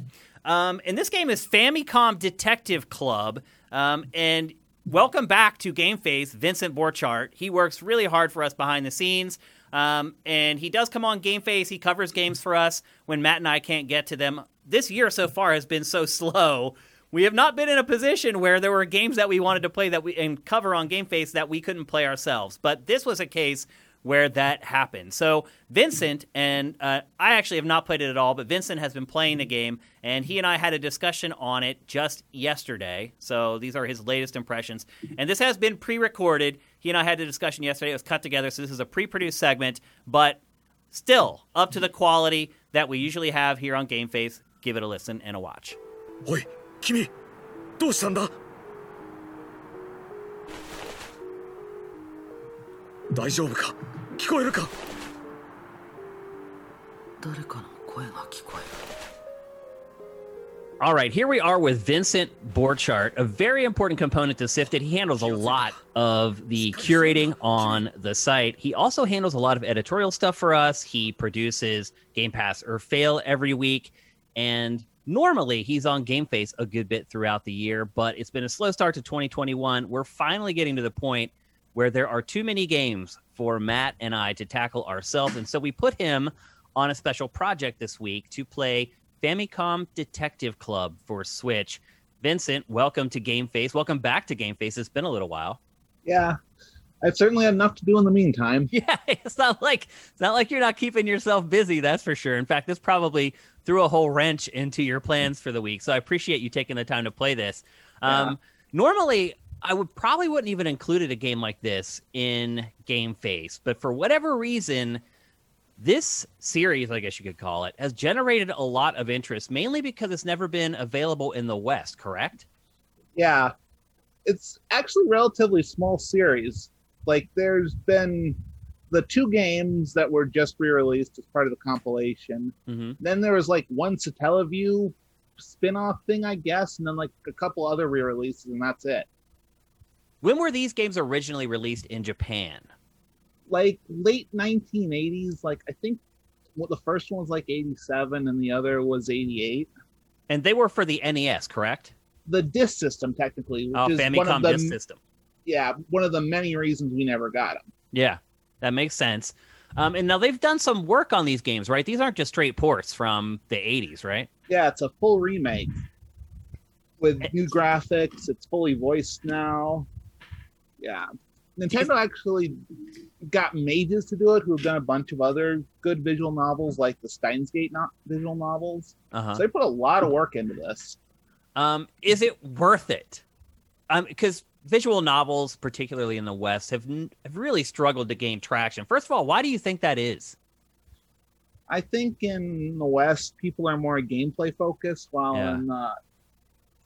in the East and Japan, they're a lot more for story. Yeah. Like I was doing a bit of research into this series, and like these games were kind of inspired by a specific Japanese novel for Japanese PCs in the early 80s that kind of defined the whole genre. Huh. And Can you remember what those stopped. were called? What the games were? I can look it up. It's okay. I was just curious. So these were inspired by kind of the progenitor of I guess it's really a subgenre of the adventure genre when it comes down to it. It's an adventure game without the puzzles and the traversal, just mostly just all dialogue and plot, right? Yeah. And generally, to me, the better visual novels are the ones that kind of function as a choose your own adventure style experience where you make decisions and that alters the story on down the road. Are these games like that, or are they just linear plots? It's mostly linear, but it's not like you're just reading a story, but you have to make some decisions. But you're saying the decisions don't have much of an impact on the overall outcome of the story? I think it's a detective story, so you have to basically find all the clues and everything in order to get to the points. I think there's a bit more interaction relative for this genre interactions to get later, but I think I'm still relatively early into the game. Okay. How much have you spent with the game so far? Like a couple hours or so. I'm Okay. in the middle of chapter 4 right now, and I don't think that's halfway. Okay. Well, let us know, what is the plot behind this game? As you said, it's a detective adventure, so there's some kind of crime that you're trying to solve. Okay, so the one I'm playing specifically is The Missing Heir. It's the first of the two that was released. Okay. So the game starts with you waking up because you've currently fallen off this cliff and you have amnesia, so you're trying to figure out who you are and everything. Okay. There's this wealthy Japanese family who owns a big corporation. The founder of it, like the big matriarchal woman, she has died under mysterious circumstances. The doctor says it's heart failure, but it happened the same night she announced her will to her relatives, which obviously makes it suspicious. Yep. And then there's this family apparently is cursed. There's a big thing. Like, one of the things is that apparently the dead people in this family will rise from the grave if you don't and attack anyone they don't like or something. So it's a family of zombies, is what you're saying? I don't know. Again, all I know is that shortly after she died and you do your initial investigations, one of the family members ends up murdered. Oh. And that's about where the actual investigation needs to start. How do the investigations play out? Do you just collect clues? Is there some kind of an interface where it collects all the clues and then you kind of snap them together to figure out? Not really. It's Okay. mostly linear. There's two ways you gather information. You talk to people and you have to examine certain scenes. Okay. So the biggest problem is that the gameplay of it is just trying every option and trying to figure out how and specifically to do it in a specific order the game wants you to. So do you have to discover clues in a preset order, or can you find those in whatever order you want? Pretty much preset. Okay. The nice thing is that you generally only have one or two locations at a time, or people at a time you're trying to talk to. But you have to do everything exactly the way the game wants you. Sometimes Okay. it's more obvious. Like if they'll mention a person, you ask about that person. Other times you're trying to pixel hunt. Like I know early in the game there's an important burn mark on the floor that you can only see after a certain time. Mm-hmm. And you're like stuck on that screen until you find it. And the part a little later, I'm currently stuck on another pixel hunt. I'm not sure. I think is a pixel hunt on that cliff where you fell. The other times it's less clear. Like So basically, you're just searching static screens for an object that stands out. Yeah. Okay. Or you're trying to talk to people. But the other time is you'll talk to them about a topic. They'll say something. Sometimes they'll talk about the same topic again, and it's not clear. You'll just find that out when you're trying every single option again and again. Lots of trial and error is what you're saying. Yeah. So Is that the extent of the gameplay in the game? It's basically all driven by plot for the most part? So far, yeah. Huh. How are these games packaged? Are they being sold as separate games, or are they rolled into one package that you pay one amount for? How does that work? You can buy them separately. They're $35 each, or you can buy them both together for 60. Whoa, $35 a piece. Based upon what you played so far, do you think that's a fair price? I mean, I don't know how it seems comparable to other visual novels price-wise. Maybe even a little cheaper. Like, Wow. I think I see a bunch of these for like 40. Wow. That seems insane to me. I mean, I understand that they did a lot of work on this and their games from the 80s. I don't know that there was a lot of fan outcry for these games to come to the West at any point. At least I don't remember anyone ever talking about them as like these long lost projects that only ever came out in Japan, and, you know, American otaku are hoping that they make it to Western shores. So I do appreciate the work that they did, but I'm just wondering if it was ultimately worth it. Yeah, I remember a year ago, like, I think it was the last direct, before, like the one they did that had like the summer stuff, the last kind of big direct they did right when COVID hit. Uh-huh. The Japanese version of the direct had this game in it. Like, I was like, neat, this is good. And then the most recent direct, it's like, oh, hey, it's coming west. And I was surprised. Yeah. I'm glad it's here just because it's glad to keep something like this together. But How is the translation? Did they do a good job translating? Is there any awkward language, any English, so to speak? the translation seems fine. Okay. Is Yeah, it funny? Like a lot of Treehouse stuff? I think it's more like just a straight translation, because I'm assuming Mages did a lot of that stuff. Yeah, probably so. Because they're Yeah, I used think to translating their games already. Yeah, the one thing is, like, it seems very, very slavish to the original games, down to like one of the most weirdest things is that there's a dialogue option called Quit Investigation, and that brings up the save screen, probably because that's how you do it in the original games. You just go there, you'd hit save, and then you could just turn it off. But it took me a second to realize that's how you save. Probably just because that's how it was in the original games. Yeah. Sometimes when keeping it real goes wrong, is that what you're saying? Yeah. I do think the one thing that's nice they added is a notepad that keeps track of everything. Because that's in a separate screen when you just hit the plus button along with the load and the everything and the actual quit. So I think that was added, which is nice. Though I don't know how much you need it based on compared to how much you just try everything and eventually you'll get it. How does it work? And I don't know if you've even tried, but how does it work in handheld mode? Because if you're looking for, as you said, that one pixel, or you're pixel hunting, seems like that would be more challenging if you're playing it on the smaller screen. Yeah, I've mostly been playing it in handheld mode, and yeah, it doesn't seem that bad. One annoying thing is that there's no touch support, even though it seems like it would that be is perfect odd for something like this. Yeah, this game is made for touchscreen support. Yeah. Maybe we just make it too easy. I'm wondering if they like tried it and they're like, oh, if people can just slide their finger around the screen and just methodically go side to side all the way down the screen, they can find like the thing way too easily. How does that work? I mean, when you're scrolling your cursor around the screen, it'll have a pop-up happen when you can actually interact with it. So a lot of the times, like, it's a sky and they'll just have a random comment, but like that burn mark I mentioned earlier, that pops up with a question mark, so that works well enough. Yeah. Now this game, as you said, is pretty much entirely driven by story. Are you hooked enough on the story that you want to continue playing? Definitely. That is one thing that surprised me. I mean, it was a little slow at first, but once the murder happened and there's starting to actually stuff happens in the plot, it hooked me definitely.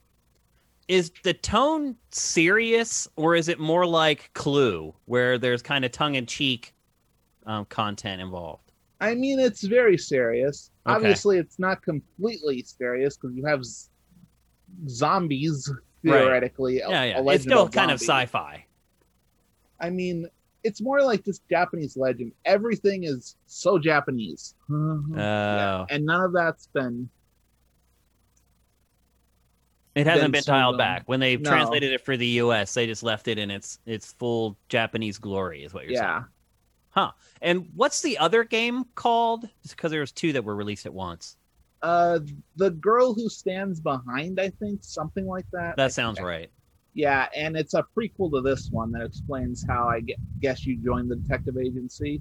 Oh, and you probably find out how you ended up falling off the cliff, I'm guessing as well. I mean, I'm assuming I'm going to find out how I fell off the cliff sometime in this one because it's related to the case. It's kind of one of the mysteries of the game, right? Yeah. Huh. Had you played? Go ahead. The general consensus, I think, from other reviews is that that game is a little better than this one. Yeah, what was your experience with the genre before this? Had you played many of them? Not really.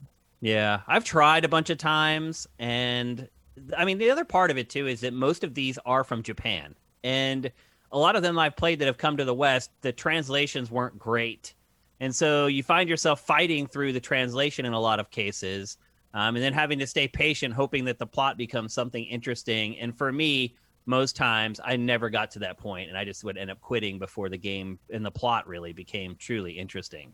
But it sounds like this one is pretty good right out of the gate. Yeah, very polished, everything. And finally, would you recommend that people pick these up? Keeping in mind sort of what's available for Switch right now, other games that are maybe coming out, and the cost. I mean, if you like adventure games, it seems like it's one of the best visual novels in that genre.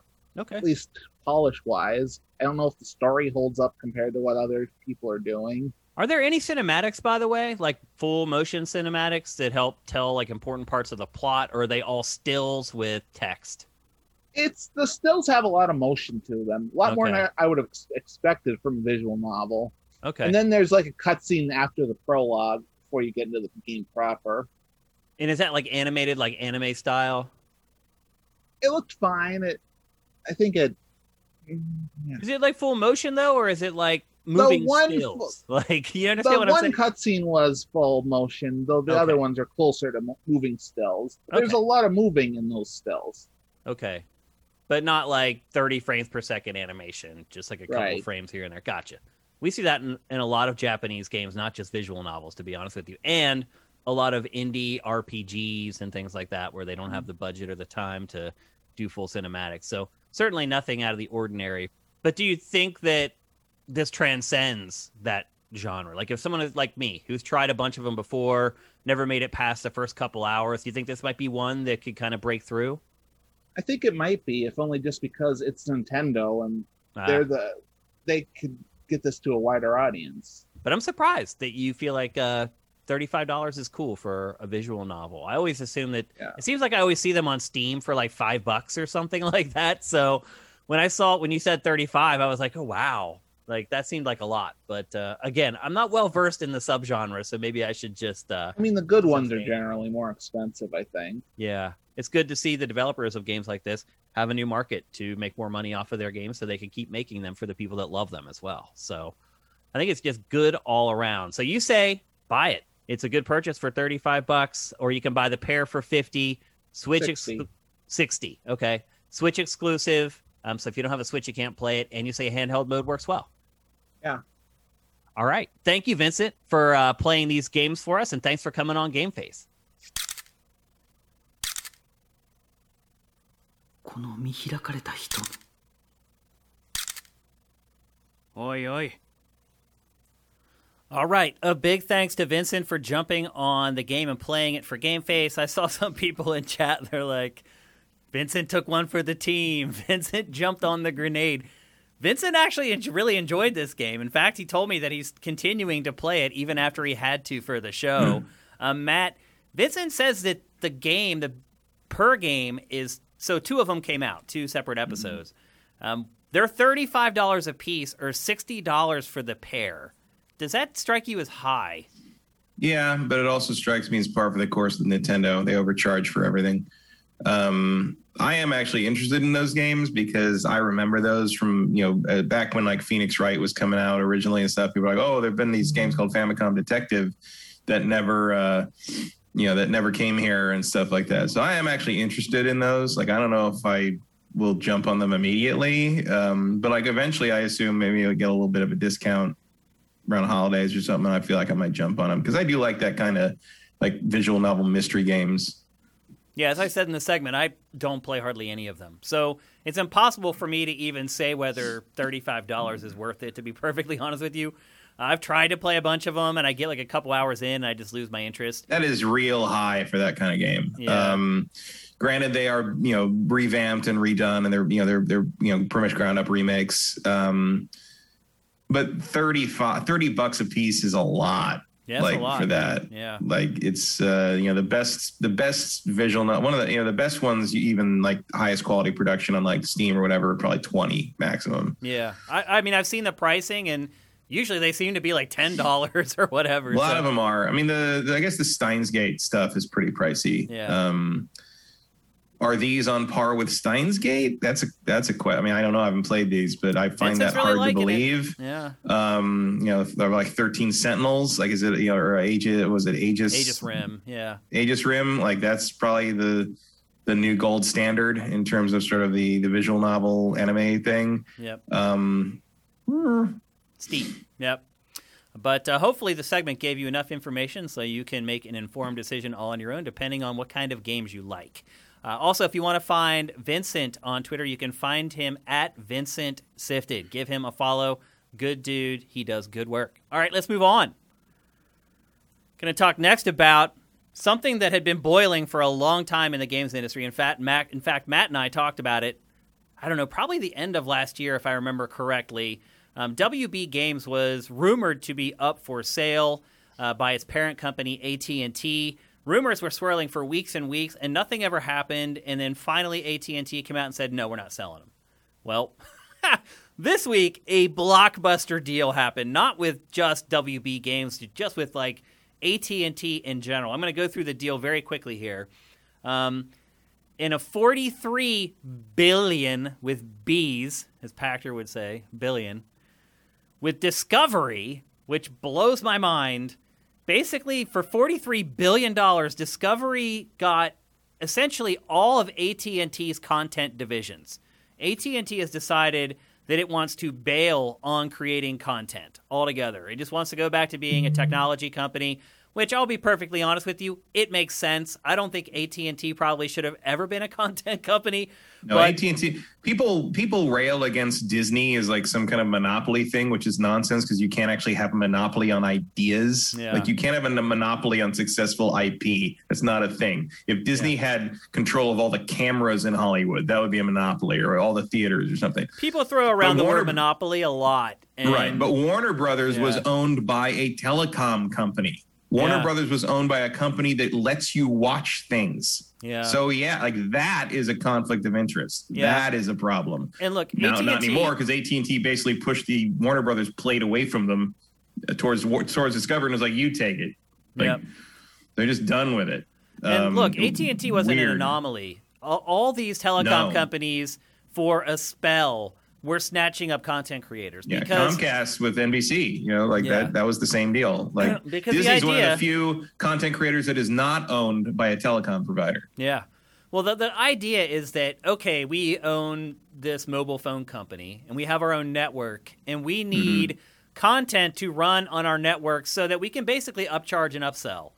And I think over time, a lot of these telecom companies have realized that a lot of content companies don't make money, and they haven't been able to leverage the content that they're creating into increased revenue through their other businesses. Right. And a lot of Warner Brothers has, been floundering. Yep. Particularly the film division, been floundering with trying to find, real hits. And now, once Christopher Nolan stopped making Batman movies and the Harry Potter movies ended, like they've had really nothing to lean on. They've been trying to find a new hit, and that's been about a very long and difficult search for them.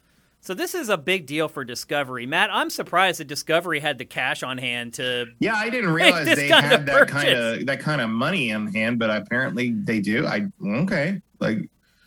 admit I wasn't all that familiar with Discovery in the financial sense. I wasn't at all. I certainly didn't consider them a power player or anything, no. But I guess that was wrong. Here we are. I mean, I started thinking about it though, and I will say this: like, my guilty pleasure TV shows are these gold shows. I don't know if I've mentioned it on GameFace before, but gold shows? Yeah, shows about like gold mining. Gold. Okay, yeah, okay. Yeah. So like Bering Sea Gold. I love that show. Like every gold show that they have on Discovery, I watch it. Not only do I watch it, I watch it when it airs. I don't even DVR it. I don't know why. Appointment television. What? Okay. Appointment television. Yeah, and the other one is Gold Rush. I love both of those shows. It's really about the people who are on the shows. They're very interesting and they're hardworking, whatever. So I thought about it. I was like, to okay. a rural Pennsylvania boy. Exactly. And so I was like, well, I do watch their shows. I guess other people are too. It still is shocking that they could afford $43 billion because Matt rolled into that is HBO Max. Yeah, this is everything. Everything. This is Warner Brothers is owned by Discovery. I mean, Discovery is calling the shots on Warner Brothers now. Yes, that's an eye-opening deal, to say the least. But wrapped up in all this, as you guys probably well know, is WB Games. And so you would assume for $43 billion that they would get WB Games as well. That has turned out to not be the case, though. In fact, as we sit here right now, nobody really knows what's happening with WB Games. Warner Brothers Entertainment Interactive, it sounds like it's basically being ripped up in two somehow. Yeah. It's getting ripped into at least two pieces. All that's been said is no one knows where any of the studios are going to land. Yeah, so all that's been said is that some of the studios are going to stay with AT&T and some are going to go to Discovery. But we have no idea which. No, and I have no idea which ones AT&T would want. That's the question. Why would AT&T want to stay in game development at all? I don't know. Mobile games, maybe mobile.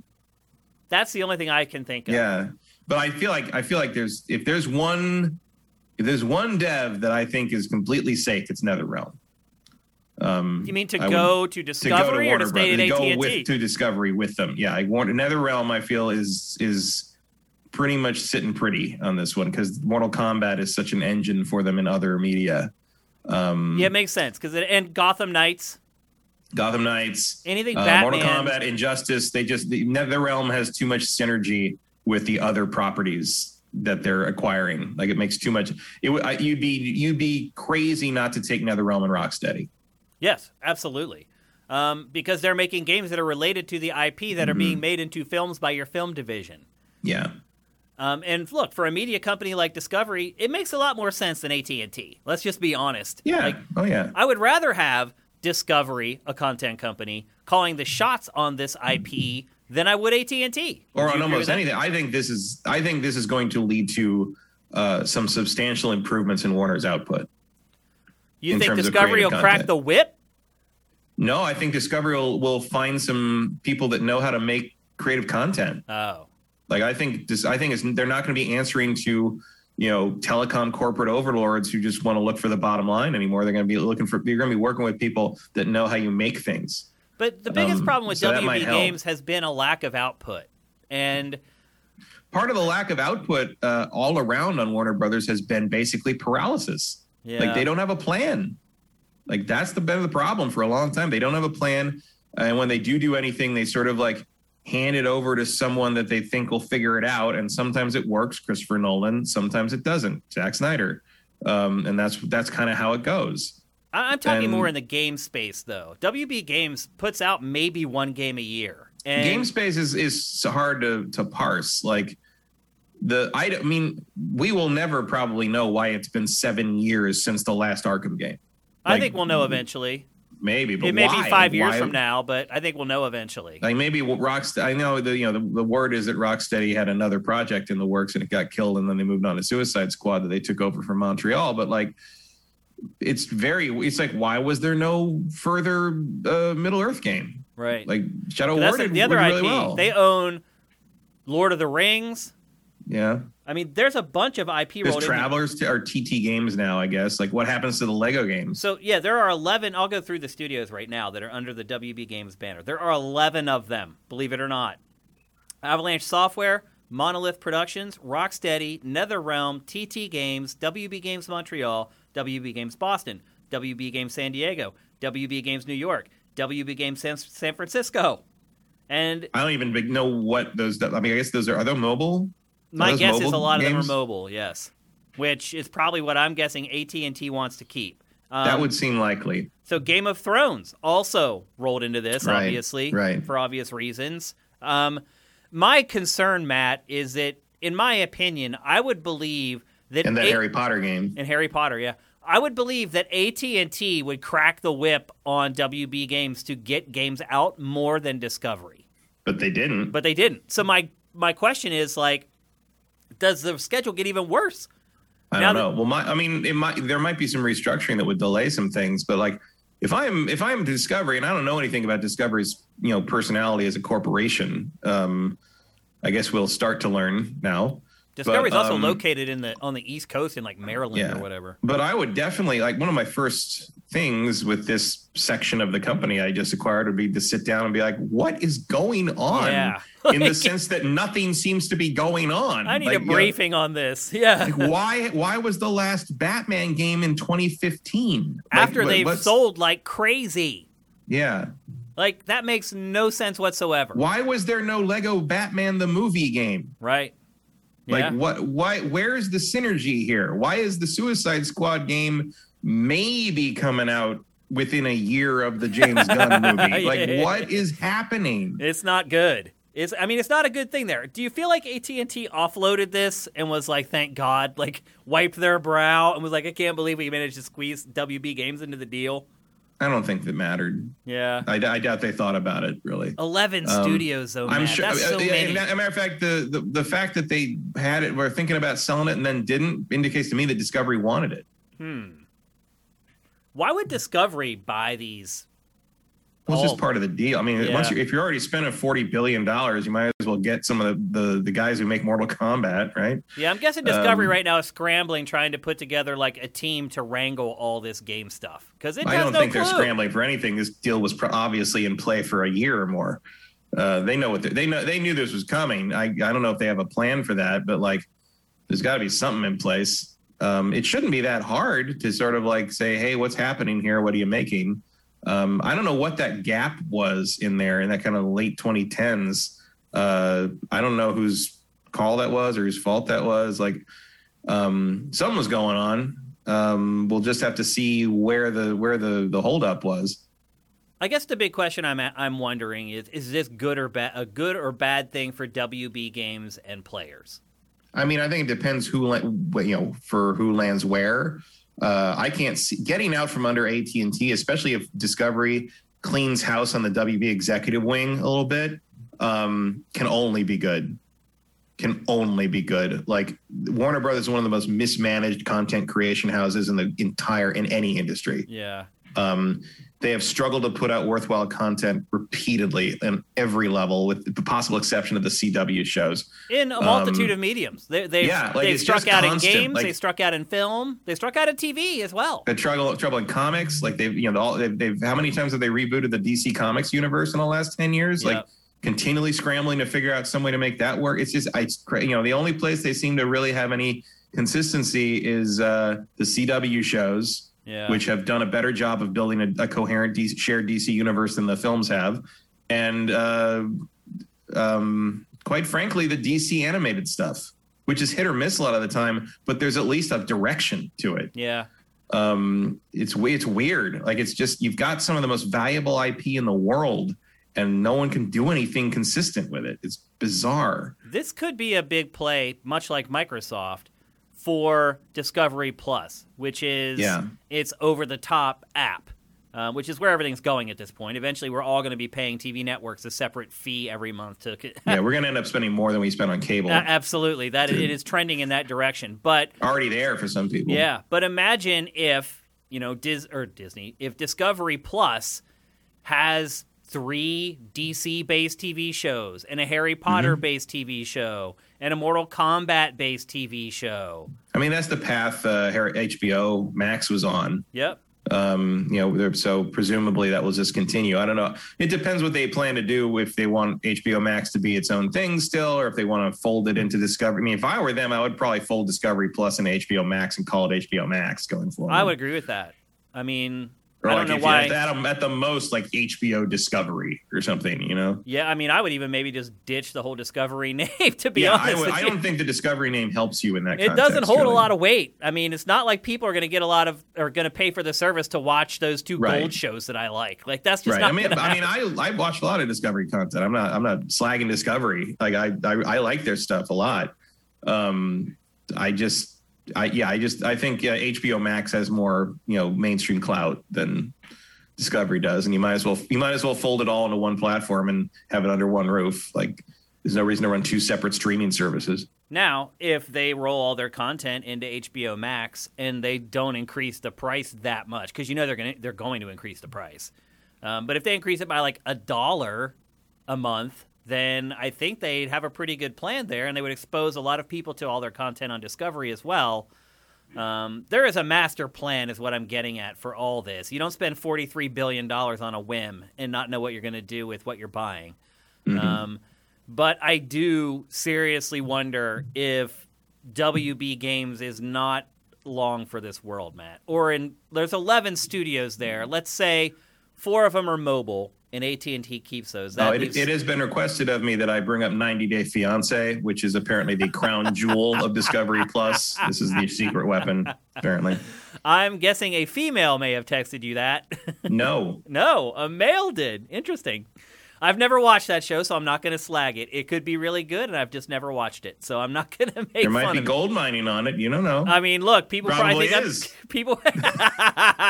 There's definitely gold digging going on. From a certain point of view. Yeah, there you go. That's a good one. So maybe that is the theme over at Discovery right now, is gold in any way, shape, or form that they can find it for television. But it's gold, Jerry, gold. Oh, man, that's funny. So, yeah, I worry that WB Games, some of those studios, won't last long. Like, I don't see NetherRealm going away. Like, worst case scenario, Discovery sells it to someone else. They sell it to Microsoft. I think you definitely hang on to, I think NetherRealm, Rocksteady, and TT Games, assuming they come over as well. Yeah. No problem. The others, I would be, and WB Montreal, I think, is established enough and versatile enough they can do whatever. Some of the others I'd be a little concerned about. After some of the stuff that came out about the Harry Potter team, that company, I would be looking at that with a pretty fine-tooth comb, critical eye if I were Discovery. And I don't really remember what Monolith is doing. Yeah, I mean, I wouldn't be surprised, honestly, if the Harry Potter game ends up getting canned. Or at least transferred to someone else. Yeah. Yeah. That's the other question becomes, like, what does Discovery want to do about J.K. Rowling? Yeah. You've got an ongoing PR crisis there with this brand of Harry Potter, which is lucrative as hell, but what do you do about it? So Discovery may have it. And the answer for AT&T was mostly nothing. There might be anything they can do. Who knows? But, if I'm Discovery, I'm definitely going to maybe at least have a phone call about it. We'll see. Yeah, it's. I hope in some form that game continues, because I would really like to play that Harry Potter game. Oh, me too. 1,000,000% I want to play it. It looks great from what we've been shown, which isn't much, but what we have seen of it so far is pretty impressive. I don't know why it took 21 years to make it, but I don't get it either. I just feel like anytime you have a parent company that is not organically built into the games industry, that the chances of any of those companies under that umbrella going away are not zero. So no, that's very true. They may placate it for a while. Maybe in the deal there's something that says these companies need to exist for the next 2 or 3 years or whatever, or this project. There might be like obligations to finish what they're working on. Like you might have to finish out that Harry Potter game, or what is Monolith making? Aren't they doing something? I don't remember at all. Maybe someone I can't remember what it was. Look it up real quickly. But if there are any of those deals working in the background right now, like, that's when it starts to get dicey, especially if these games come out and they don't do very, very well. So things are a little shaky over there at WB Games. I mean, if you work there right now, you're like, do I work for AT&T or do I work for Discovery? Like, where are we going to go? Where are we going to end up? And I'm not sure there's any more clarity internally right now. Yeah, I don't think so either. It's very weird for something like this to happen. That's why they were trying to spin out WB Games on its own last year, because it doesn't fit really with a lot of the other stuff they were trying to sell. So I don't know. I wish the best, obviously, for everybody who's and we have friends who work in PR there that we've known for 20 years. And, for their sake as well, I hope everything works out okay. And maybe I'll drop an email to one of those people here in the next couple days to try to get some more clarity on it. But as of right now, we don't know a lot, other than I would argue that probably it's not good news for most of the studios that are at WB Games, especially. I would certainly think if you're at one of the studios is called WB Games city name, I would be a little worried. Yeah, you might want to start putting the resume together, or really start cranking on whatever game you're working on now to make sure. Or you be ready to down. just make mobile crap for AT&T. In which case, get that resume Same ready. deal. Yeah, for me anyway, I would. I would, man. I would not want to work on mobile games where you're trying to trick people into paying. I mean, that's really what your job is. You're like, how can we trick people into giving us money for this game? Oh yeah, they have full meetings and classes at some of those places in like psychological manipulation. Yeah. Like they know what they're doing. Absolutely. So anyway, that's the latest. If we hear more about where the studios are headed, which parent company they're going to go to, we'll talk about it again on GameFace. But as of right now, that's all the information we've got.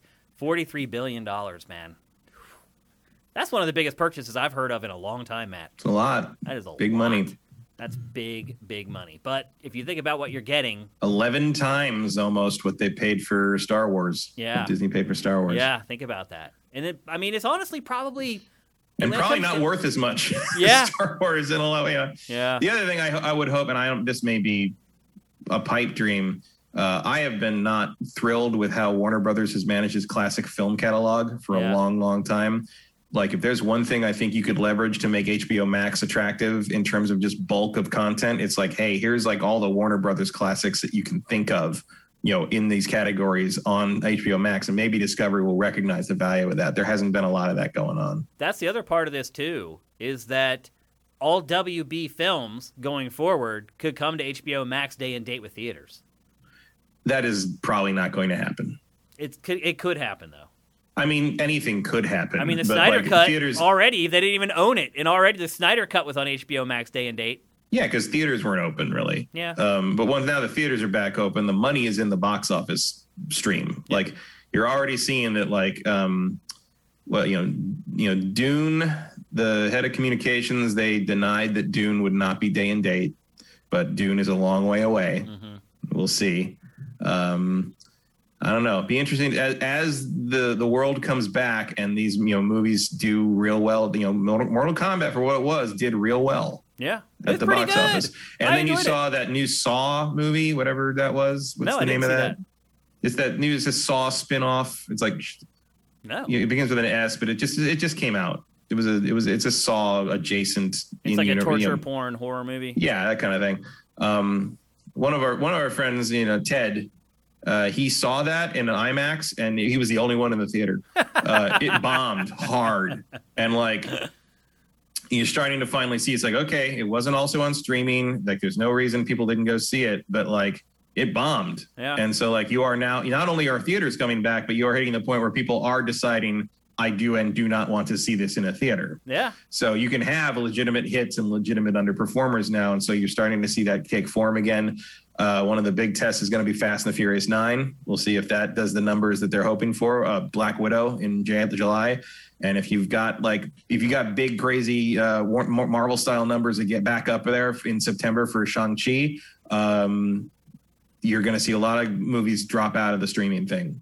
A lot of people have been reconsidering their viewing habits, though, because, a year away from theaters has given them a new perspective. For example, Marcus Beer, who, as long as I have known him, literally went to see at least 3 movies a week. I remember when we worked with him at Game Trailers on Invisible Walls, we would record on like a Friday, and I'd be like, what are you doing this weekend? He'd be like, I'm going to see this movie and this movie. And he would list movies that I knew were going to be terrible. Just like the worst, like rom-coms, or he would just go because it's just like, he's like, that's what I do, mate. And I was like, but dude, you're wasting like so much money. He's like, that's what I do. And I was like, okay, that makes no sense, but you're Marcus. In this anecdote, but you're Marcus Beer. Marcus Beer is Australian. Yeah, I'm not so good separating the Australian and the Welsh is hard. The Welsh accents. Yeah, I'm not so good with that. So anyway, he continued doing this. Like when we started up GameFace, he was still doing it, and I keep in touch with him. And if you're friends with him on Facebook or you follow him on Twitter, he continued to do this for years, just going to see every movie in the theater. And then he'd come in on Monday and be like, "That movie was terrible," and I'm like, "Yeah, I freaking told you it was going to be terrible. Everybody knew it was going to be terrible." Well, I texted with him last week, and he texted me and was like, "I don't go to theaters anymore." And I was like, really? He's like, no. He's like, we have a nice TV and a surround sound system. And he's like, there's no need to go. He's like, my wife wants to go more than I do now. And I was like, I've been telling you this for like literally 15 years. Why are you going to theaters? But he, the most dug-in moviegoer, has changed. And now he's like, he still will go more than I do. I only go for like Star Wars or like Avengers, stuff like that. He'll go to more than that, but he's not going like 3 times a week anymore. He's just not. I mean, I'm pickier about what I see than he is. Apparently, like I choose my battles, but I will never stop seeing things in theaters. Theaters are where movies. Like that. Yeah. Theaters are where movies are meant to be seen, and I have a good setup. I got surround and the nice TV and all that shit. And it's not that I've had a bad time watching Godzilla versus Kong or any of that. They all looked fine. But would I have rather have seen Godzilla versus Kong in a theater? 100%. Like I would much rather see things in theaters, especially the big spectacle stuff, or a lot of times even the smaller, like the foreign dramas or like things. I like to see stuff in theaters that I also feel like I need to pay attention to. Because otherwise, I mean, I live in a house full of stuff that I have intentionally bought to entertain myself. Yeah. And I can easily get distracted by other things. If I'm sitting in a theater with all in the dark and I got to turn on my phone, I can't look at anything else. I'm going to pay attention to that. It's how I prefer to watch a lot of classic stuff. I will probably never watch 2001: A Space Odyssey in my house because I will just wander off and do something else. That's just how I am. But if I'm in a theater, I will watch every single second of that movie. So that helps me too, just in terms of being able to focus. I think a lot of people agree with you. And I'm not begrudging anybody. As I've said before, going to the theater to see a movie is as close as I get to going to church. Nah. And I'm glad to see it back. I don't begrudge anyone like Marcus. If you've discovered that about yourself, great. Like I understand. I've had bad experiences in theaters. The worst thing about going to see a theater and the best thing about going to see a movie in a theater are the other people. Other people, yeah. It can be the best thing or the worst thing. For every video of everyone screaming their head off when Kat picks up Mjolnir in Endgame, I can also tell you about the time there's a guy a row in front of me during Doctor Strange opening night who was so drunk and babbling the whole time that when he went to the bathroom and came back, his girlfriend made him sit at the other end of the row so he wouldn't bother her anymore. And I'm just like, I agree, honey. Well done.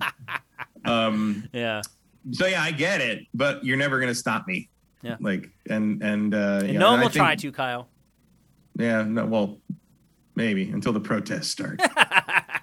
At this point, I don't, until because you still got to wear masks in the theater, and at any moment, I expect people to start picketing them because you can't watch. Oh, right. Fast 9 without a mask on or some shit. It's just like Vin Diesel would wear the mask, sir. Anti-maskers trip me up, dude. Really, really do. All right, let's move on. We're going to talk next about some inside baseball stuff that happened this week with IGN. This is related to the conflict between Israel and Palestine that is going on right now. I'm just going to say right off the top, we're not going to talk about who's right and who's wrong in that conflict. This is not a political podcast. We're not going to pick one side or the other, although some may argue that's the problem with what's going on with IGN right now. We're going to talk about how it relates to IGN and the games industry and entertainment media in general. So, quick Crib Notes version of what happened. On Friday evening, IGN.com published a story and also changed the icon of IGN to a Palestinian flag and then published an article that was basically a list of links where you could send donations to help the citizens and children of Palestine who have been injured or displaced during the conflict. The next day, IGN Israel, which, by the way, is not really IGN. So this is something I learned through all this story. The international IGN networks are fascinating. Well, they're not real. So that's what I learned this weekend. That was something that I did not know because IGN at this point is probably the only gaming website I've never worked at, to be honest with you. But IGN's affiliates in other countries are not officially a part of IGN. They're like a franchise, kind of like how McDonald's. They pay for the name. They license the name. Yes. So it's like McDonald's, for example. Like McDonald's just raised its minimum wage to something higher. But the catch there is that McDonald's only owns, I think it's literally, Matt, 5% of its restaurants. Yeah, it's a very small chunk of the other 95% of McDonald's are owned by people who paid McDonald's an insane amount of money to open a McDonald's. And McDonald's does send them like their food every day and all that kind of crap. But technically they're separate. Yeah, you basically get like a restaurant kit yes. kind of Yep. thing. Like that's basically what that is. Exactly.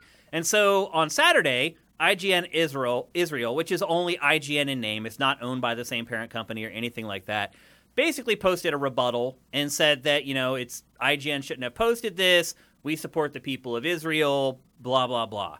And almost immediately, the post on IGN proper was removed. Nobody knew who removed it. There was no statement on why it was removed. And we're talking about the people who work at IGN, the editors. Yeah, like the core team. Yeah. Yeah, like the editors who actually create the content and who posted the story with Aid for Palestine. Who make the name worth franchising. Right, exactly, in the first place. Had no idea why it was taken down, who took it down, what the reasoning was for it at all. And so the staff was up in arms. They're like, wait a minute, somebody from like corporate or an executive came into our CMS, our content management system, and took it down and didn't issue a statement. Well, then shortly after that, IGN Corporate did, in fact, issue a statement. I'm going to read that very quickly. And this is a direct quote. This is exactly what was tweeted. This is the first sentence, very strong. This was a clear instance of corporate overreach and demonstrated blatant disregard for the most basic standards of journalistic integrity and editorial independence. Across IGN, our hearts are heavy as we follow the events in Israel, Palestine, and across the region. Our first thought is always for the broader IGN community, our employees, readers, and partners, and our hopes for their safety and well-being. We have a track record of supporting humanitarian efforts and charities around the globe. In this instance of our recent post regarding how to help civilians in the Israel-Palestinian conflict, our philanthropic instincts to help those in need was not in line with our intent, this is a really long sentence, of trying to show support for all the people impacted by tragic events. It's basically saying both sides. Right. By highlighting only one population, the post mistakenly left the impression that we were politically aligned with one side. That was not our intention, and we sincerely regret the error. And then finally, we do not intend to continue to use our platforms and resources to aid those civilian lives impacted across the entire area. As part of this effort, we have made a donation of $25,000 to Save the Children, an organization that works to support children everywhere and provides emergency aid in natural disaster, war, and other conflicts, end quote. Matt, what do you take away from that? That the corporate line is a bunch of bull. That is cowardice. What do you think is really happening here? I think that you have very, very, just rabidly strong pro-Israel support among many key demographics in America. And I think many, many corporations are terrified of alienating them. Yeah. The evangelical support for Israel is huge. And I think it's beyond huge. It's literally like 100%. Yes. Yeah, it's huge. And Vice has some good, Vice.com has some good videos on the subject about why evangelical support for Israel is so huge. The Cribs Nose version is that Israel needs to do certain things for the prophecy in the Bible to come true. And basically for Armageddon to happen. Yes. Let's be honest. Yes. Israel... We won't get into that. But yeah, we're not going to touch that with a 10-foot pole. That is not a basis for real policy, in my opinion. Yeah. Especially when you're talking about real people dying. Yep. And so, and in a more macro sense, in terms of how IGN is run, the fact that they reached over and did that, and did not even talk to the IGN staff, is horrendously concerning. Yeah. Having upper management go into the CMS, never a good idea. In fact, upper management should not even have a login to the CMS. Yeah, they shouldn't even have access to that. And this goes beyond the Israel-Palestine conflict subject. This would still be abhorrent even if it was about a game review, right? That they erased. If it was another Kane Lynch situation, this is and I'm not saying that that's an equal importance to a global conflict thing. I'm just saying the IGN team found out a very disturbing thing about the people who run them this week. Yeah. And regardless of how you find that out, you're going to get shaken by it. And then IGN's editorial staff wrote, over 60 of them, wrote an open letter to management. And basically, said this is unconscionable. You've crossed the line. You sacrificed our editorial integrity. You shouldn't have been meddling. And if you were going to meddle, you should have had a conversation with us first. No one discussed this with us. Also, I should mention, Matt, that tweet that I read in its entirety, the comments were turned off on the tweet.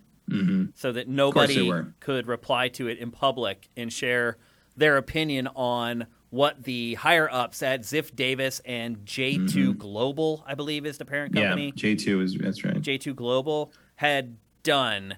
For instance, when I worked at GameSpot back in the early aughts, there was a distinct... Who also put up a thing about a link to charity and stuff. Here's another thing. We should also add that Game Informer also posted something like this. Mm-hmm. Its parent company, GameStop, took it down. Mm-hmm. Now, GameSpot also published an article, and it is still live. Kotaku also published an article, and it is still live. And that's crazy when you consider what happened in the past at Gawker Media, because they basically, Deadspin is now dead because of some editorial issues that it had back in the day. So it appears that Kotaku's new owners are maybe a little more understanding than their prior owners over stuff like that.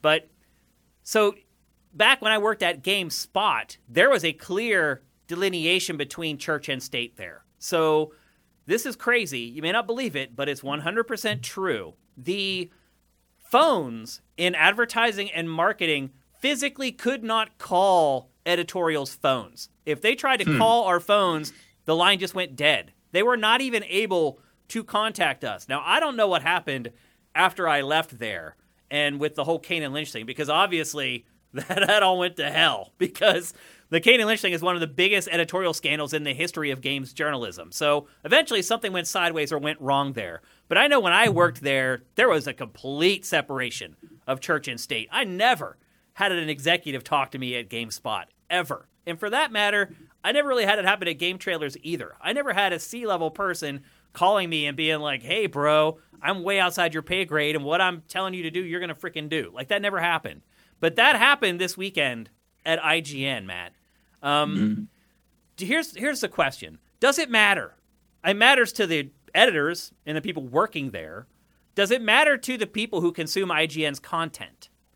I mean, I think it would, because it's kind of a slippery slope fallacy, I guess. But it's if they'll do that for this, why wouldn't they do that for something else, something smaller? Especially if they were to get, good on the staff for signing their names to that response. It takes some guts. Yeah, because if you let that slide, what's to stop them from doing that when they said something we don't like about this game that we have a sponsorship with in some other area. Let's just take that line out and not tell anyone about it. It could happen. But if you not letting it slide, I mean, again, it took a lot of guts for those people to sign that, because now they're targets. Let's be honest, Matt. Corporate America is cutthroat. And there are people at the top of some of these companies. I certainly don't feel like we have any evidence to think that, the corporate overlords there would be like, oh, we can't fire everyone from IGN. What would we do? It's like there's a real risk at play there. Oh, legitimately a risk. There's no doubt about it. Jobs are fragile. And I'll tell you what, a lot of people who don't work in this industry, particularly not just games like development, there's a different reverence for them. But people who work in games journalism, I can tell you from personal experience that the C-level execs, the CEOs, the COOs, the CFOs, they think we're all expendable, dude. Yeah. They think anybody can come in and do the job. They think anyone who's a malcontent at their jobs should just get another job. Yeah. It's even more prevalent at something like IGN, because it's a very real thing to say that if you fired everyone at IGN, you would have a bunch of 20-year-olds who don't know any better willing to take those jobs immediately for less pay, because they would get to work in games. But But here's the thing: But would it be the same thing? No, would it be the same content valuable would not thing? be as Would it be good. something that other countries would want to license out and be called that? No. It would But like, not. do we expect the corporate side of things to recognize that? Of course not. They don't do that. I've had personal experience with this. So at Game Trailers, I was the boss. I managed, I don't know, probably all told directly like 30 people, but technically almost everyone on our floor worked quote unquote under me. But as far as like going to bat to get raises for my employees, I had like 30 people that were directly I was responsible for. And I would go to bat, like my best people, every year, right around the end of the year. They start doing our employee evaluations. I would make the meeting with my boss, my direct boss, to talk about people who I felt deserved a bump in pay from what they had done throughout the year.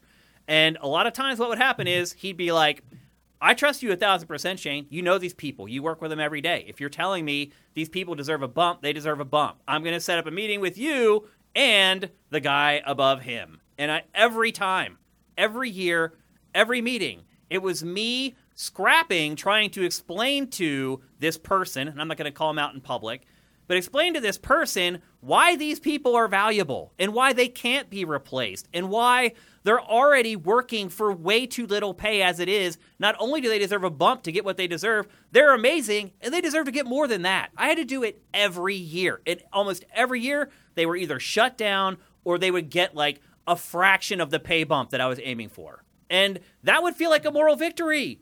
I'd walk out of there and be like, yeah, like 3 of them got a bump. Like that's where you're at when you start dealing with people who are making a lot of money, making decisions about big money, and don't understand the industry at all. And that... Well, also that's just sort of we're seeing that universally now, where like, you know, the whole no one wants to work bullshit. Right. Where it's like, no one wants to work for you. Yeah, no one wants like, to be a that's slave. very different thing. Yeah.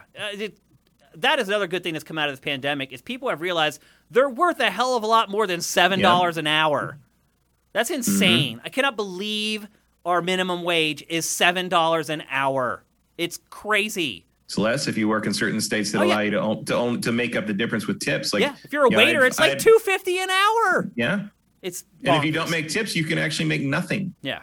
But what I'm getting at here is that when you have these big executives, these C-level executives who haven't worked in the field that they're overseeing, maybe ever, or in some cases it's been 15 or 20 years since they actually were on the floor working, it's very hard to convince them that they do not know better. And so I don't even know if IGN editorial had a chance to speak to these people, if it would have made a lick of difference. Like, I just really don't think it would have. I think then they may have even forced the editorial team to put its names on that tweet. It may have actually worked out for the better. Yeah, I mean, it's not like the outcome would have been any better, but procedure should have been, if we are going to subvert what you wanted to do with your own editorial control, we have to sit down or at least make a phone call and tell you what horrible thing we're about to do first. It's dangerous because if you're a reader or a viewer of IGN's content, that opens up the door to like a lot of questions. You're like, well, okay. Who's talking at any given time? What'd you say? Like, who's talking at any given time? Right. Like, or, you know, people have accused IGN of being paid off for like 20-some years. Right. Like, now you're like, well, if they can just go in and do that and the editorial team doesn't know anything about it, like, it makes your editorial integrity, it puts it at risk. And that's what you have. If you're an outlet that makes your money based on evaluating products and telling people whether they should spend that money that they work their ass off for $7 an hour, whether they should spend it on a game or not, there's an agreement of trust there that takes years to build. Years before people are finally like, I believe you. I think you're on the up and up. I think you're straight with me.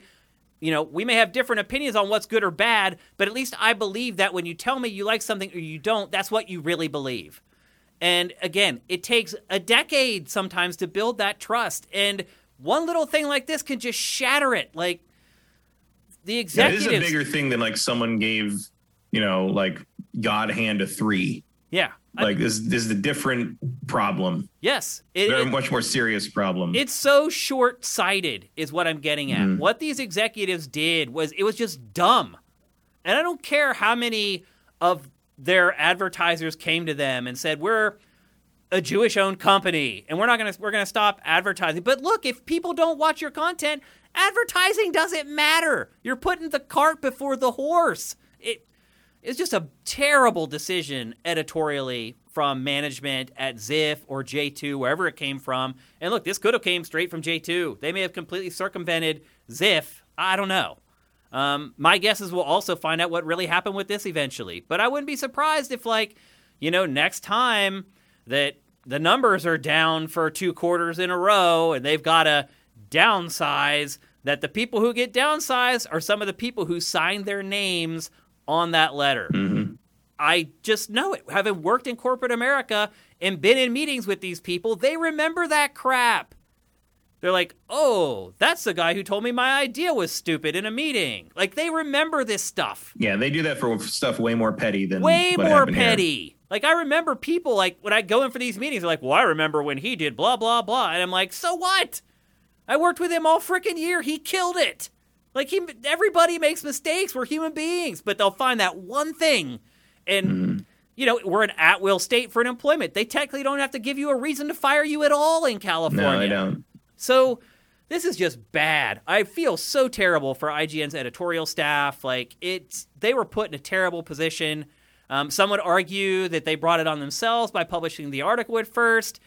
They didn't. They published what they felt was right editorially. And that's never wrong. You may disagree with it. You may be on the other side of what they published it, but as an editorial team, it's their responsibility to publish what they believe. And ultimately, the article that they did post was pretty benign. They're like, hey, there are civilians and children who are dying or being displaced from their homes. Let's give them a little money so they have a roof over their head. That was pretty much the extent of it. They weren't providing a ton of commentary about who was right or who was wrong in the conflict. So it's just bad. It's not. And look, when this happens at IGN, then all the other outlets are like, well, crap, if IGN can do it.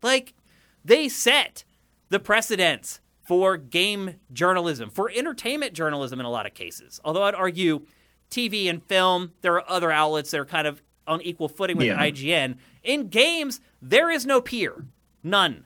So whatever happens there sets an example for the rest of the industry that could trickle down into editorial departments all over the industry. It is just terrible in every way, shape, and form. Management should never mess with editorial, ever. Especially if you're not going to talk with them about it first. It's just, it's so bad, Matt. It's a big, it's one thing if we certainly not on, political or a world, kind of world justice scenario where we had something to say about that really. But we certainly had things where we didn't want to do or we thought was a bad move, but we had, corporate came down, sat with us. We had that meeting, we had that argument, and then we were told to shut up and do as we were told, but they didn't even get that. Yeah. And it's the we don't even need to talk to you. It's the circumvention of editorial. Yeah. It cannot happen. It can't happen. Even if you are going to circumvent editorial, normally we've had at least the respect of being told to our faces that our editorial is about to be subverted. Yeah, at least you're not just caught off guard. These people publish this article and then it's just gone. Yeah, if you're going to do what that, the hell? If you're going to do that, say it to my face. Right. Basically. Exactly. And then then you have the messaging too, because then you can say, we had a meeting with corporate. This is what corporate told us. There's your reason. Instead, you have people running in a wild goose chase on social media. You have all the people on Twitter trying to become Inspector Gadget and try to figure out what's going on. When it could have all been avoided if you just acted like an adult about it. It's so bad. And I sincerely hope that this does not encourage other parent companies to do things like this, because it could also transcend gaming, Matt, to other editorial departments anywhere. This article isn't something that's just on games Twitter. All major Axios wrote an article about it. Well, Forbes wrote an article doing about this, it. They ended up in the Washington Post. The Washington Post wrote about it. Good job. Streisand effect in full effect. Yeah. There. This would have been a very minor thing, just sort of a thing that people saw and donated to, and were good on them for taking a stand on what they believe as a team, as an editorial team, or chose to not donate to it. That's their right too. And that would have been it. Yeah. But because they did this shady thing, it's national news now. Yep. And this stuff will trickle through. And I'm imagining they didn't want it to be everywhere. every editor out there right now is like, whoa, that can happen? And somewhere, and I wonder if the corporate people who did this are sitting back going, like, why does everyone care so? Like, do they understand what they did? I don't think they do, because they obviously don't get editorial at all. Like, I mean, it is tangentially related to what we were talking about earlier about the people, once you get above a certain level, it's like they forget how anything works. Yeah. And look, I find it hard to believe that anyone at Ziff would do this, because Ziff comes from print. That's where Ziff started, and it has run they were magazines so EGM. many editorial websites throughout the years, and so many gaming-related editorial websites throughout the years. I find it very hard to believe that this would have come from Ziff. It is a little easier to believe the corporation with this just named a letter and a number would probably, would be the bad guy. Obviously, we don't know. Yeah, but it's easy to make that assumption. Yeah, we do not know. We don't know anything, because the way this is all handled, no one knows anything. So, again, props to the IGN editorial department for putting out the statement, signing their names to it, putting their rubber stamp on it. I hope it doesn't come back to bite any of them in the ass. It could. And just boo to whoever did this, whether it was J2 or Ziff. Boo. You suck. You made a huge mistake. And there's no fixing it now, Matt. Cat's out of the bag. Now people know that there's someone can do that. Nobody knows who, but there's someone who can go into IGN CMS and mess with shit. It's bad. And then you start to wonder, like, has that ever happened before? I know. Has it happened in more subtle ways and we just never saw it? The editorial team never noticed? Like, right. You put up that much content every day. Could you all notice? the time? Yeah. I mean, back in the day with G4 and stuff, like you could have done stuff like that and I would have never noticed. Yep. Absolutely.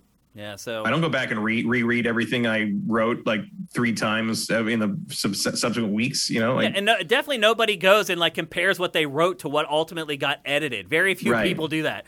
People who are learning how to write do it to try to figure out, okay, these edits, let me look at them and see why they were made.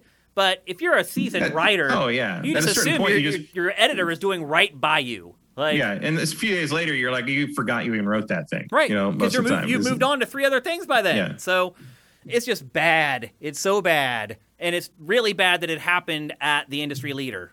That's the really bad part. Because if now everyone else is like, well, if they can do it. Yeah. Or it's added fuel to the people like, see, they've always done that. Right.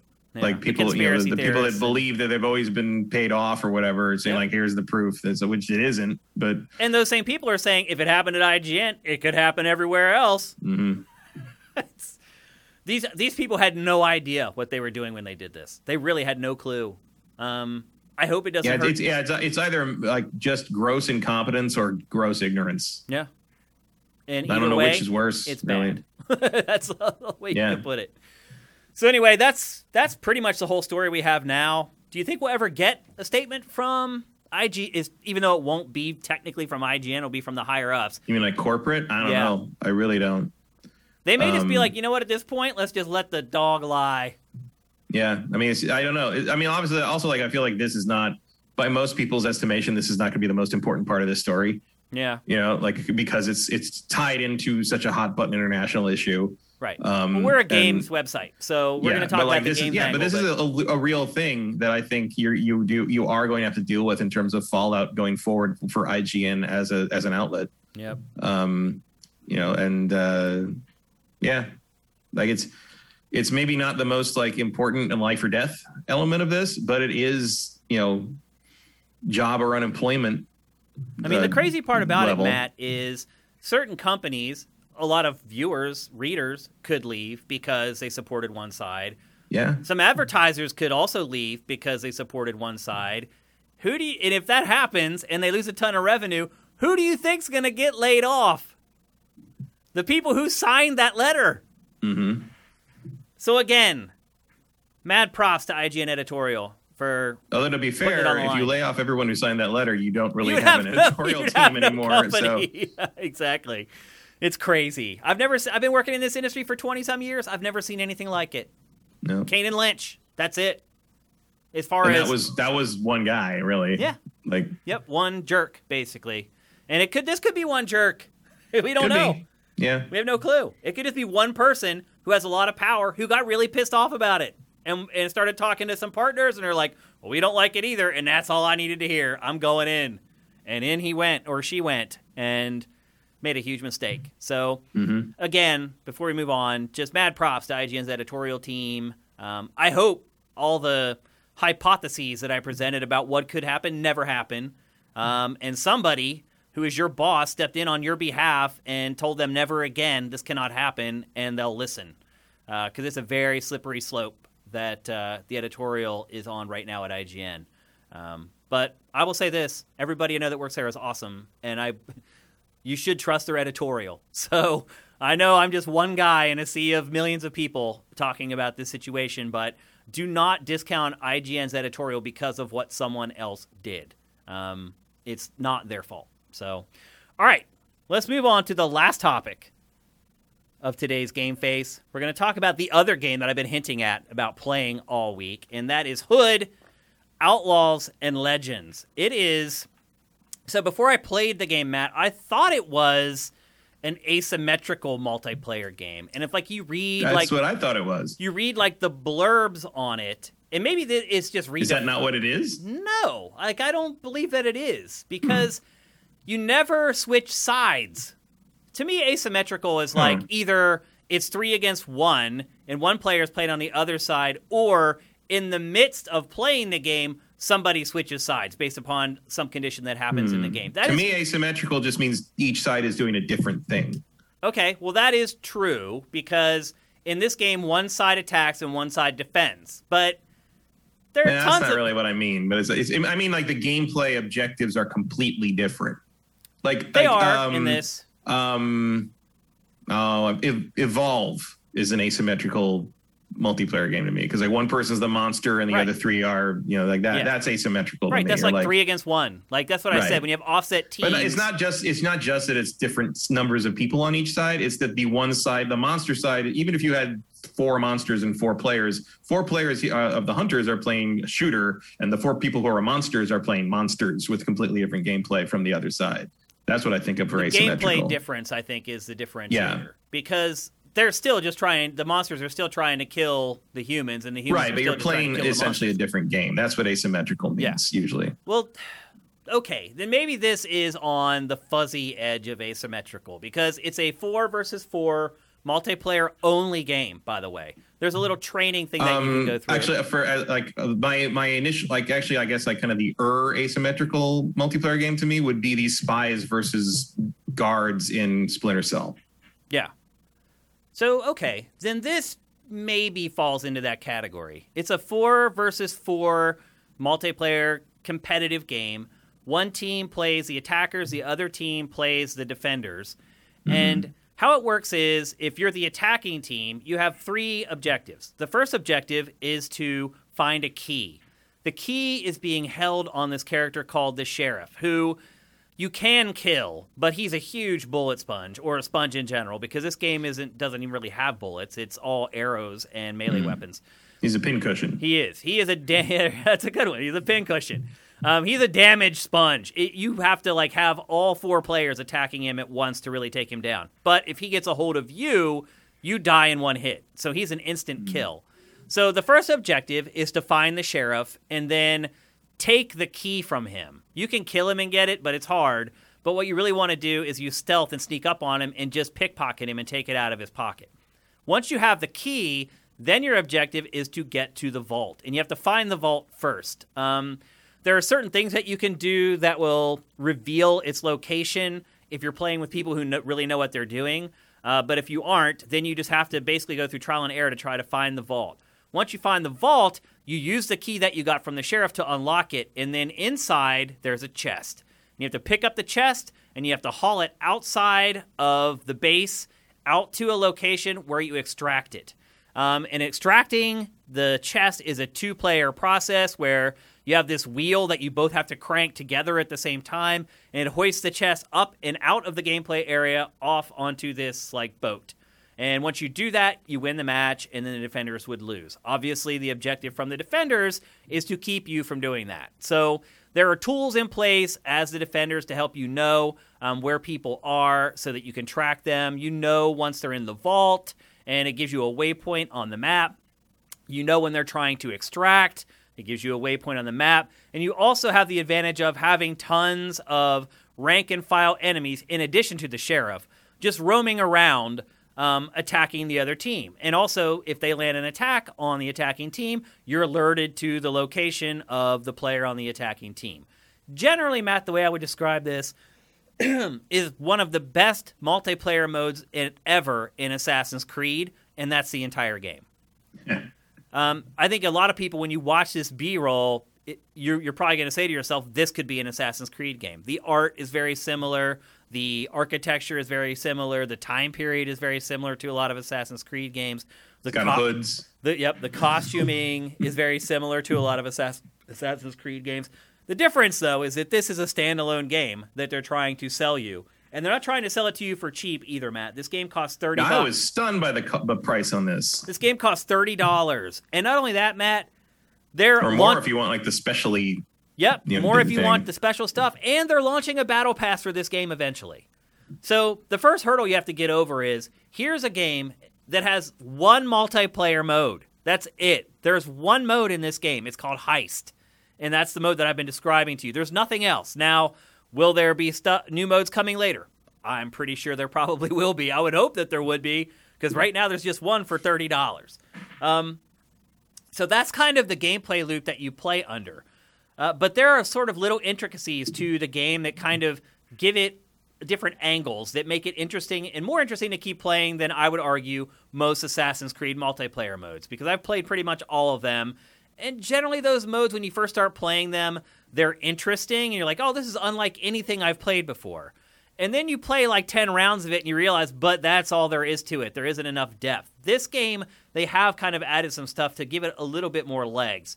For instance, one of the big things you need to do in the game is claim spawn points, because you can respawn over and over again. There's no permanent death in this game, which can be very frustrating when you're trying to extract the chest, because you can keep killing the defending team, and they just keep respawning and coming back. And what can make it worse is, throughout the course of the game, you can claim spawn points. So you claim a spawn point. When you die, you can respawn at that spawn point. And to be fair, the other team can reclaim them so you can't spawn there. So there's a little bit of a tug of war that goes on there. It's very important to actually extracting the chest that you own the spawn point closest to the extraction point. Because if you don't, the enemies are going to keep spawning there, and they're instantly going to be on you while you're trying to crank the crank and extract the chest. If you own it, you can respawn right there, and you can run for like 10 seconds, and you're at the extraction point trying to extract it or trying to defend the people who are extracting it if you're not. Another cool thing is the chest actually is invisible to the other team unless it's dropped. So there are only four characters in this game, Matt. And it's like typical you'd expect. There's Robin, there's Marianne, there's Took, and then there's John. John is like the tank. So he's like the big dude. He has a big sledgehammer.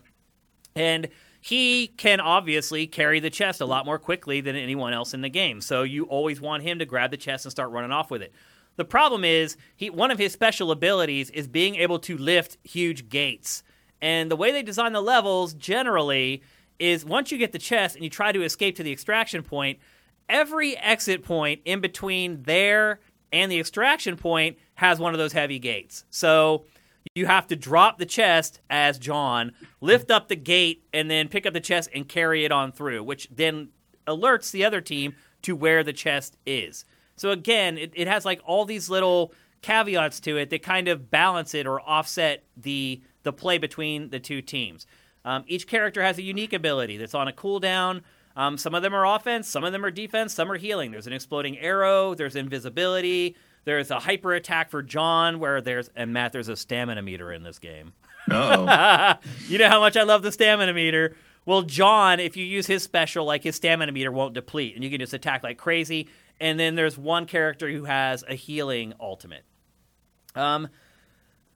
The game makes you, when you first start playing it, it makes you feel like stealth matters because there's bushes everywhere and you can hunker down, and like even like the training is all about stealth, like sneaking around and sneaking up on the sheriff to steal the key, or like Robin Hood can shoot ropes that will have the ropes fall down so that you can climb up the side of buildings instead of having to stay on the ground where people can see you. But ultimately, the stealth mechanics in this are garbage. Like enemies, the rank and file enemies, can always see you. I was always able to see somebody hunkered down in like a bush or whatever. Like they never were able to hide from me. And then the real kicker is that the extraction point has no cover. It's always right out in the wide open. So there's no place to hide. While you're cranking that crank trying to extract the chest, the other team's Robin Hood is just sitting up in a tree or up in in the castle roost or whatever, and it's just peppering you with arrows. And one arrow from Robin kills you. Dead. So then you die, you respawn, you hope you own the spawn point closest to the extraction point, as I was talking about a little bit earlier. At the end of each match, if you win, you're rewarded with gold. And this is probably the heaviest Robin Hood element in the game of any of them. And that is, once you win, you're presented with a scale, and they show you how much gold you've earned by winning. And then you tip the scale for the poor people or for yourself. So you need to make a decision on whether you want to give the money to the community or whether you want to keep it to yourself. Now, I'll fully admit, I have no idea what happens to the money you give to the poor. I don't know where that goes. I don't know if you stay partied up, if it goes into a team kitty. I have no idea. When I first started playing it, I gave the poor the most money. After a couple of matches, I was like, no, I'm giving myself most of the money because I don't know where this cash is going. I could never figure out what the idea was other than this is a Robin Hood game, so you need to give money to the poor somehow. So as I said, there's 4 classes. There are only 6 maps, and they are huge, and they are all different. I will say that.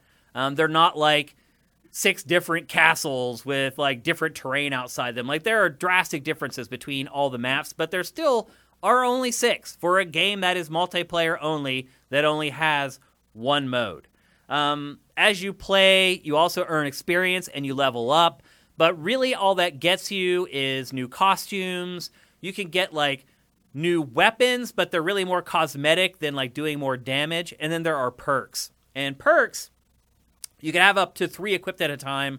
And perks, they do give you buffs, but they take away something else. So one perk improves the power of your exploding arrow, but then the blast radius of the exploding arrow is shrunk. So they give you one thing and they take something else away. And I guess one thing I would just say in general about this game is it is very well balanced. Even the characters are balanced. When I first started playing, so I played John a lot, I played Robin a lot, and then another character has almost literally Assassin's Creed, a wrist cannon that shoots bolts, and the other guy has a Morning Star.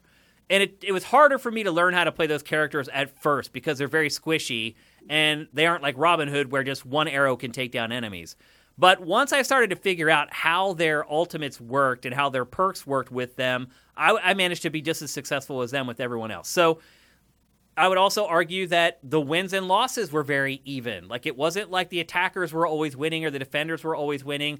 If anything, I would say it's tilted a little bit more towards the defenders because what I found was in most games, it was very easy to get the key.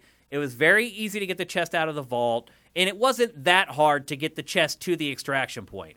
Once you get to the extraction point, that's where the whole game kind of falls apart. Because as I said, there's rarely any cover around the extraction point, and you're just out in the open. And if your whole team gathers at the extraction point, it's very easy for the other team to take over that spawn point that's right next to the extraction point. So they're just constantly just flooding in, and it just becomes literally there were times where we were 1 millisecond away from either winning or losing as far as getting that meter up high enough to extract that chest. So it is very intense, but I feel at the end of every match, everything just kind of falls apart and it all just becomes a question of chance. Because the other thing you can do is, as the defending team, you can lead the sheriff to the extraction point. And once the sheriff gets to the extraction point, it's all over.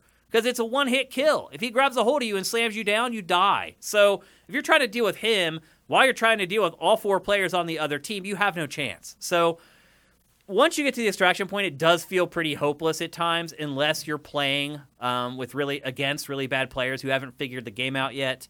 But I did have fun with it, Matt. I did not have 30 hours of fun. I ran out of gas with this game after, I don't know, I probably played 20 matches or something like that, 20, 25 matches. And then there's just nothing else. It's like, I don't really care that John has another costume. I don't care that, like, I can spend my XP on a sledgehammer that's blue. Like, it just... And the perks, they provide a little bit of incentive, but for the most part, not really. Because, like I said, if you're getting an increase in one thing, you're losing something else. So they're really well balanced, but they don't incentivize you all that much to pursue them and unlock them. So I don't know.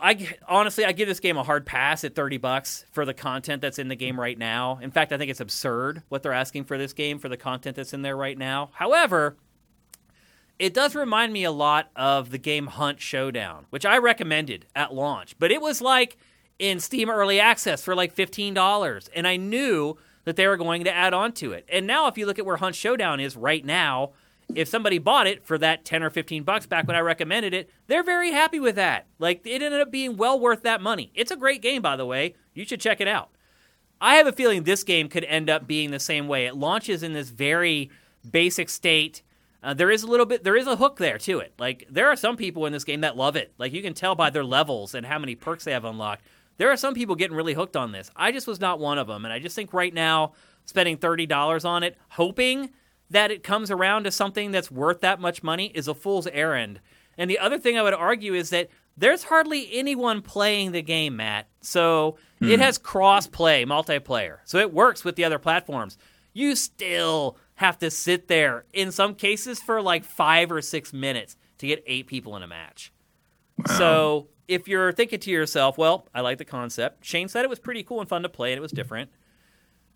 Maybe it gets whipped into shape eventually. The lack of players in the game right now is telling you that probably won't happen. They're not going to keep supporting this game if there's no one playing it, and the game is literally like 5 days old, and it's already How long do you think before it goes free to play? 8 months. That's what I was getting at, but you're a smart guy and you could figure it out. Like, that's where this is all headed, is this game is going to go free to play. It should have been free to play in the first place. Sell cosmetics for the characters, sell perks if you want to, because again, they're balanced. It's not like you would be buying something that would give you an unfair advantage, because if you get something, it's taking something else away from you. And maybe that's the plan all along. Maybe that's why there's already a battle pass coming, Matt. Maybe they're like, let's see what we can get for $30. Wait long enough so that the people that spent the $30 won't be pissed off, or when we go free to play, just give them a metric ton of cosmetics and perks and call it a day. And that's where I think this game is headed. So if you ask me if you should spend real money on this game, even if at this point it were like 10 or $15, it would be hard for me to recommend, because I just don't have any faith that it's not going to go free to play in the very near future. Now, I do feel like a bunch more maps, a bunch more characters with varied abilities, this game would have something, no doubt about it. But in its current state, at $30 for a game, in my opinion, that's not even finished, it's just a very hard sell. So I would argue, no matter how much you love Robin Hood, and I don't know how many people are around in this day and age that will say that they're Robin Hood fanboys or whatever. It is an old IP that my guess is they probably got to use for free. It's not even IP anymore. Right. There is no IP there. Yeah, Robin Hood is nobody's property. Yeah, I mean, you can probably just use it for free at this point. So of course you can. Yeah. As long as you're not trying to use the Disney version with the animals or whatever. Yeah. It's the constant cycle. Someone's going to try to reboot Robin Hood. Someone's going to try to reboot King Arthur because they're free, because they're public domain. Yep. So and anyway, they're going to fail, and they're going to lose a lot of money, and then it's left to the next sucker to do things like, it would be a big hit? Robin Hood. No, it won't. Yeah, we have proof of that now in 2021. Not since the Kevin Costner picture. Yeah. And when was that? 93, 92, yeah. 91? Yeah. It was 91. A long time ago. So, and really, that was mostly that Bryan Adams song. I forgot about that. That's funny, because he was in the music video for that song. I remember that. Yeah. Which was so bad. But anyway, that's Hood, Outlaws, and Legends. It's available for everything, but again, do not spend $30. Not that you'd notice. Yeah. Like, there's been no promotion for that thing. Yep. Like, I haven't even seen ads on my Xbox dashboard. Well, I'll put it to you this way. When I requested code for the game, a lot of times when you do that, they ask you for, like, your circulation, your URL, like all this information to make sure that they're not just sending it to some Yahoo. I had no such questions when I asked for a review code for this game.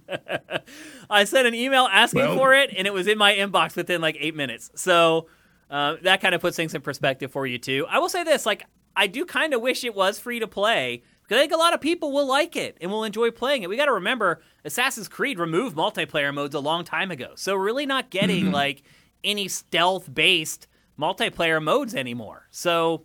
I think there's a place for it, but I think the place for it is in the free-to-play bin with microtransactions. Which is, of course, the key to the player population problem. Absolutely. Yep. So I think a lot of their problems, or a lot of the game's problems, will eventually be solved when they figure this stuff out and they make it free-to-play. But until then, just completely steer clear. All right. It's time for Q&A. Let's see if you guys figured out the tone in my voice that I was wrapping it up, or you just looked at the clock. In fact, you did. There's tons of questions in here. Wow. Holy moly. Okay, we're definitely not going to get to all these, folks. I'm sorry. One Supermaster Gamer, thank you for Twitch Prime. That's freaking awesome. As always, we request that if you can, you wait till the end of the show to give us Twitch Prime so we can thank you publicly. That's what we prefer to do. And the other problem is that the iPad version of Twitch, for whatever reason, it cuts off the chat at a certain point, and I can't go back up and see you guys at the beginning of the show. So anybody who gave us Twitch Prime at the beginning of the show, thank you. We appreciate it. Don't think that we don't because we weren't able to mention you by name. Let's see what we got here. Furax75, apologies for not subbing for months. Twitch doesn't allow you to use Prime subs. Sure it does. It still does. But it does, but you can't do it on mobile. Oh, on mobile. Yeah, that's right. But thank you, Furax75, because right after that, you subscribe with Twitch Prime. That's awesome. Thanks, man. EDH420. You just had a good holiday. Is there a memorable FOMO moment you want to share? Any fear of missing out moment, Matt, where you did something crazy due to fear of missing out?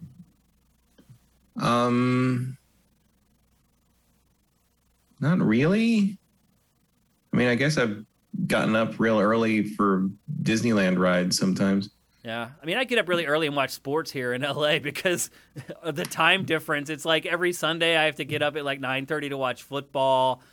This past weekend I had to get up at 8:30 to watch a Penguins game, which they ended up losing. So I do crappy stuff like that. But probably the biggest one was I spent a lot of money on Coachella tickets one year. I paid $600 for that Unicron. Yeah, you're afraid they'd sell out. You couldn't the get HasLab backing thing. Yeah. Of course, now it's worth $2,000. So I should have gotten two. I could have made all my money back. But so I do. I mean, I guess I do stuff like that with. Here's one. For a Transformers thing I did. It's not a game related thing, but game stuff I don't really have a lot of FOMO with, like, because most of it's so easy to get. There's a company that makes third-party Transformers called Fans Toys. They make fairly limited runs of them. They're very, very good. They're probably the best in the business, and they sell out and they go for obscene amounts. They go for double or triple their retail cost within like months after they're out because they're all sold out and they can't get any more. And they were putting out one of the Stunticons, the orange drag strip, and I missed the pre-order for the first time ever for a Fans Toys. So I went and I went to pre-order it from different places to make sure that I got one, even like a secondary seller in China and all this stuff. And it all kind of worked out weird. And I'm like, I'll just make sure, see whoever gets me one first with it. And it all happened at the same time. I ended up with 5 of them. Oh. And I only wanted 2. And so now I ended up with 5. Did you sell them for a big profit? Yeah, I'm waiting for it to go up a little bit, and I'll sell them off. I'll probably make more than I made from the 3 I'm going to sell. I'll probably make more than I made than I paid for all 5 of them. But like that was the dumbest thing I probably did in that regard in recent memory. It was like, I can't miss this thing, and like, oh no, I didn't miss it. I spent way more money than I expected to. Yeah, so. I paid $800 for 2 Coachella tickets one year. Wow. Because the lineup was amazing, and my wife and I wanted to go, and it was FOMO.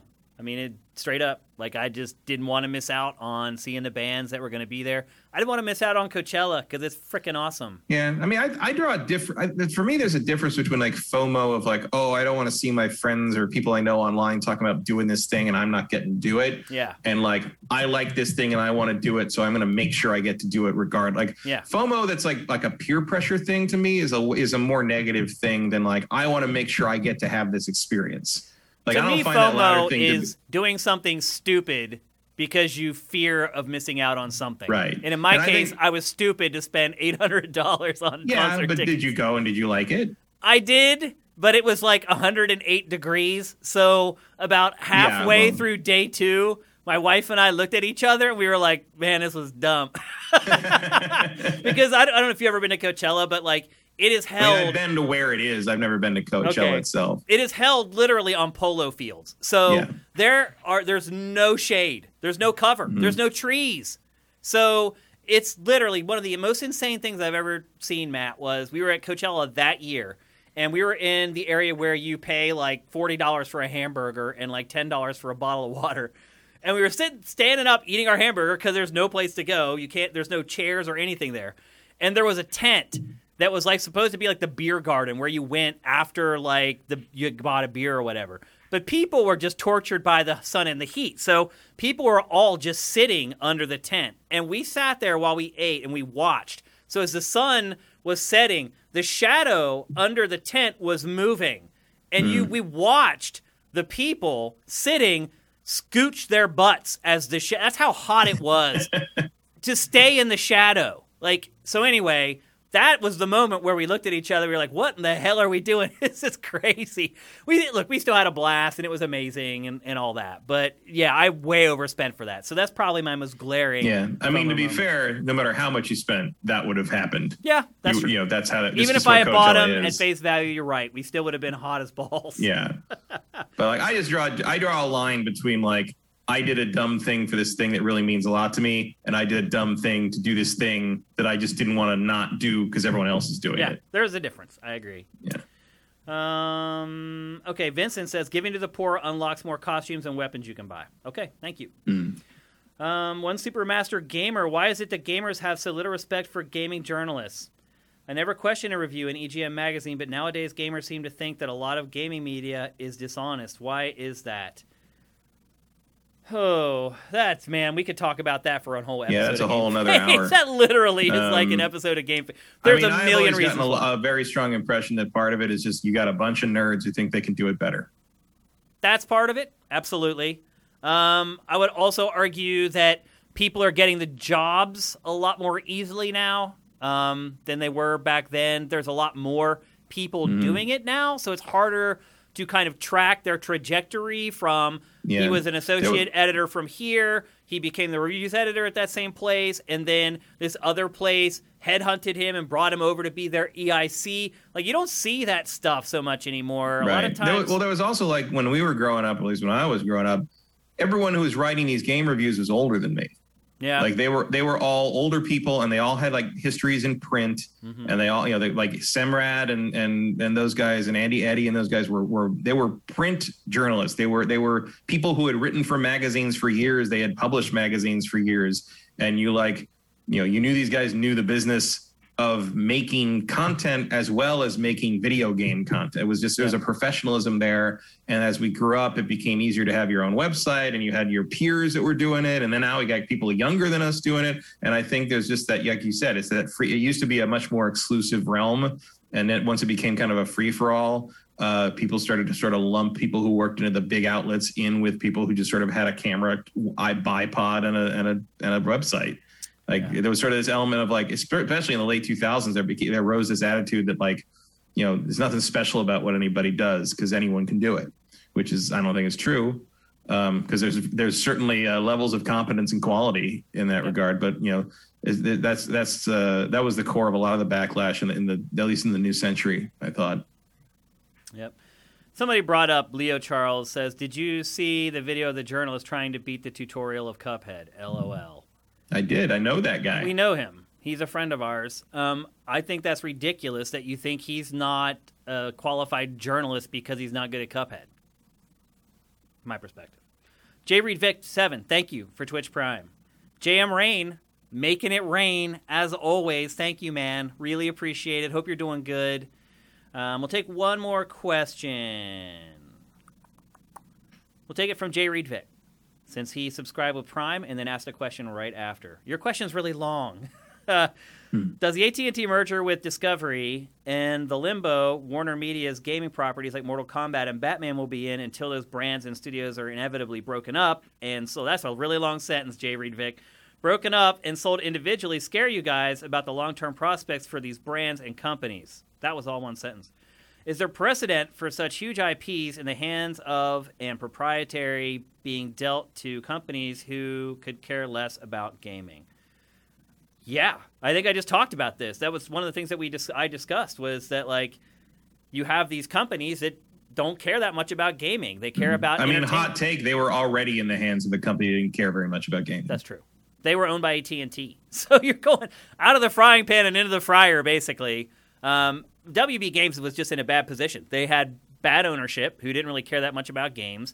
And now they have maybe better ownership that also doesn't care about games. So, as I said in our original discussion about it, like, I wouldn't be surprised if when contracts are fulfilled and everything is on the up and up that you start to see some of these studios get dissolved, take the best people. And also, you don't know how compartmentalized this will get. You know, like, Disney could not give less of a shit about video games. Yeah. But, you know, Lucasfilm is making sure that the Star Wars license is used for video games on a regular, you know, they're getting, I mean, we have the EA problem moving forward, but, like, they've, you know, stepped in to really remedy that. Marvel is slowly putting their better foot forward on what the Marvel games should be. Just because the parent company doesn't want to be involved doesn't mean that the compartmentalized groups that handle the specific IP can't step in and care about it. And I think you will see that happen with stuff like Mortal Kombat and Batman and all the DC stuff. And all, I mean, that will just continue to go forward. Yep. I'm not worried about that. I think we are probably correct in saying that the companies that will be piecemealed out are the ones that, like, AT&T wants for mobile development. Yep. Okay, Tiny2K, thank you for gifting all the subs to our crew. Again, just another reason to show up and watch the show live. We're here every 1 p.m. Pacific, every Tuesday at 1 p.m. Pacific, 4 p.m. Eastern at twitch.tv/SiftedGames. Show up and you get some free subs. It's great to hang. Our chat is amazing. It's great to hang out with some older gamers who love games but don't act like idiots. It's amazing how rare that is in 2021. But somehow we've managed to create this incredible community that I am extremely proud of. So thanks, you guys. You guys are awesome. All right, that's going to wrap up GameFace 256 on Sifted Games at Sifted.net. Again, if you're watching this on YouTube for free and you can afford it, head on over to patreon.com/Sifted and drop us a pledge. If you like the show, why not? It's $4 a month to get all our content early. In the case of Pactor Factor, it's a week early. GameFace, 4 days early. In fact, all our content at least 4 days early if you're a patron. Plenty of incentive to do that. If you can't do that, help us out with Twitch Prime. Link your Amazon account with your Twitch account, and then you go to our channel at twitch.tv/SiftedGames and click a button. And you give us a free $2.50. You got to redo it every month, which sucks. I totally get it. But once you've linked your accounts, it literally takes 1 second to resubscribe. You just go to that URL and click the button, and you give us $2.50 for free. You didn't even know you had it, and now we have it. So anyway. Sinister. Yeah. Anyway, big thanks to everybody who stuck around. A lot of you guys stuck around the whole 3 hours here in the chat. The chat looked like it was awesome again. Big thanks to Vincent for doing a segment with us this week. He'll be popping up a lot more as the year goes on and the games start piling on and Matt and I get buried in too many awesome games to play. Thanks to Matt, as always, who is the champion of Mass Effect, giving you guys probably the most qualified impressions of Mass Effect you're going to get anywhere. If you want to find me on Twitter, I'm at Dinfire. If you want to find Matt, you can find him at mkyle. If you want to find Sifted, which you should, particularly if you're not one of our patrons, you'll know when all our stuff goes up for free. That's at Sifted Games. And if you want to hook up with Vincent on Twitter, he is at Vincent Sifted. So on behalf of the whole crew, and it does take a village to make this show happen every week, and I appreciate it very much. You guys have yourselves a great week. We'll see you next Tuesday. GameFace is up and out.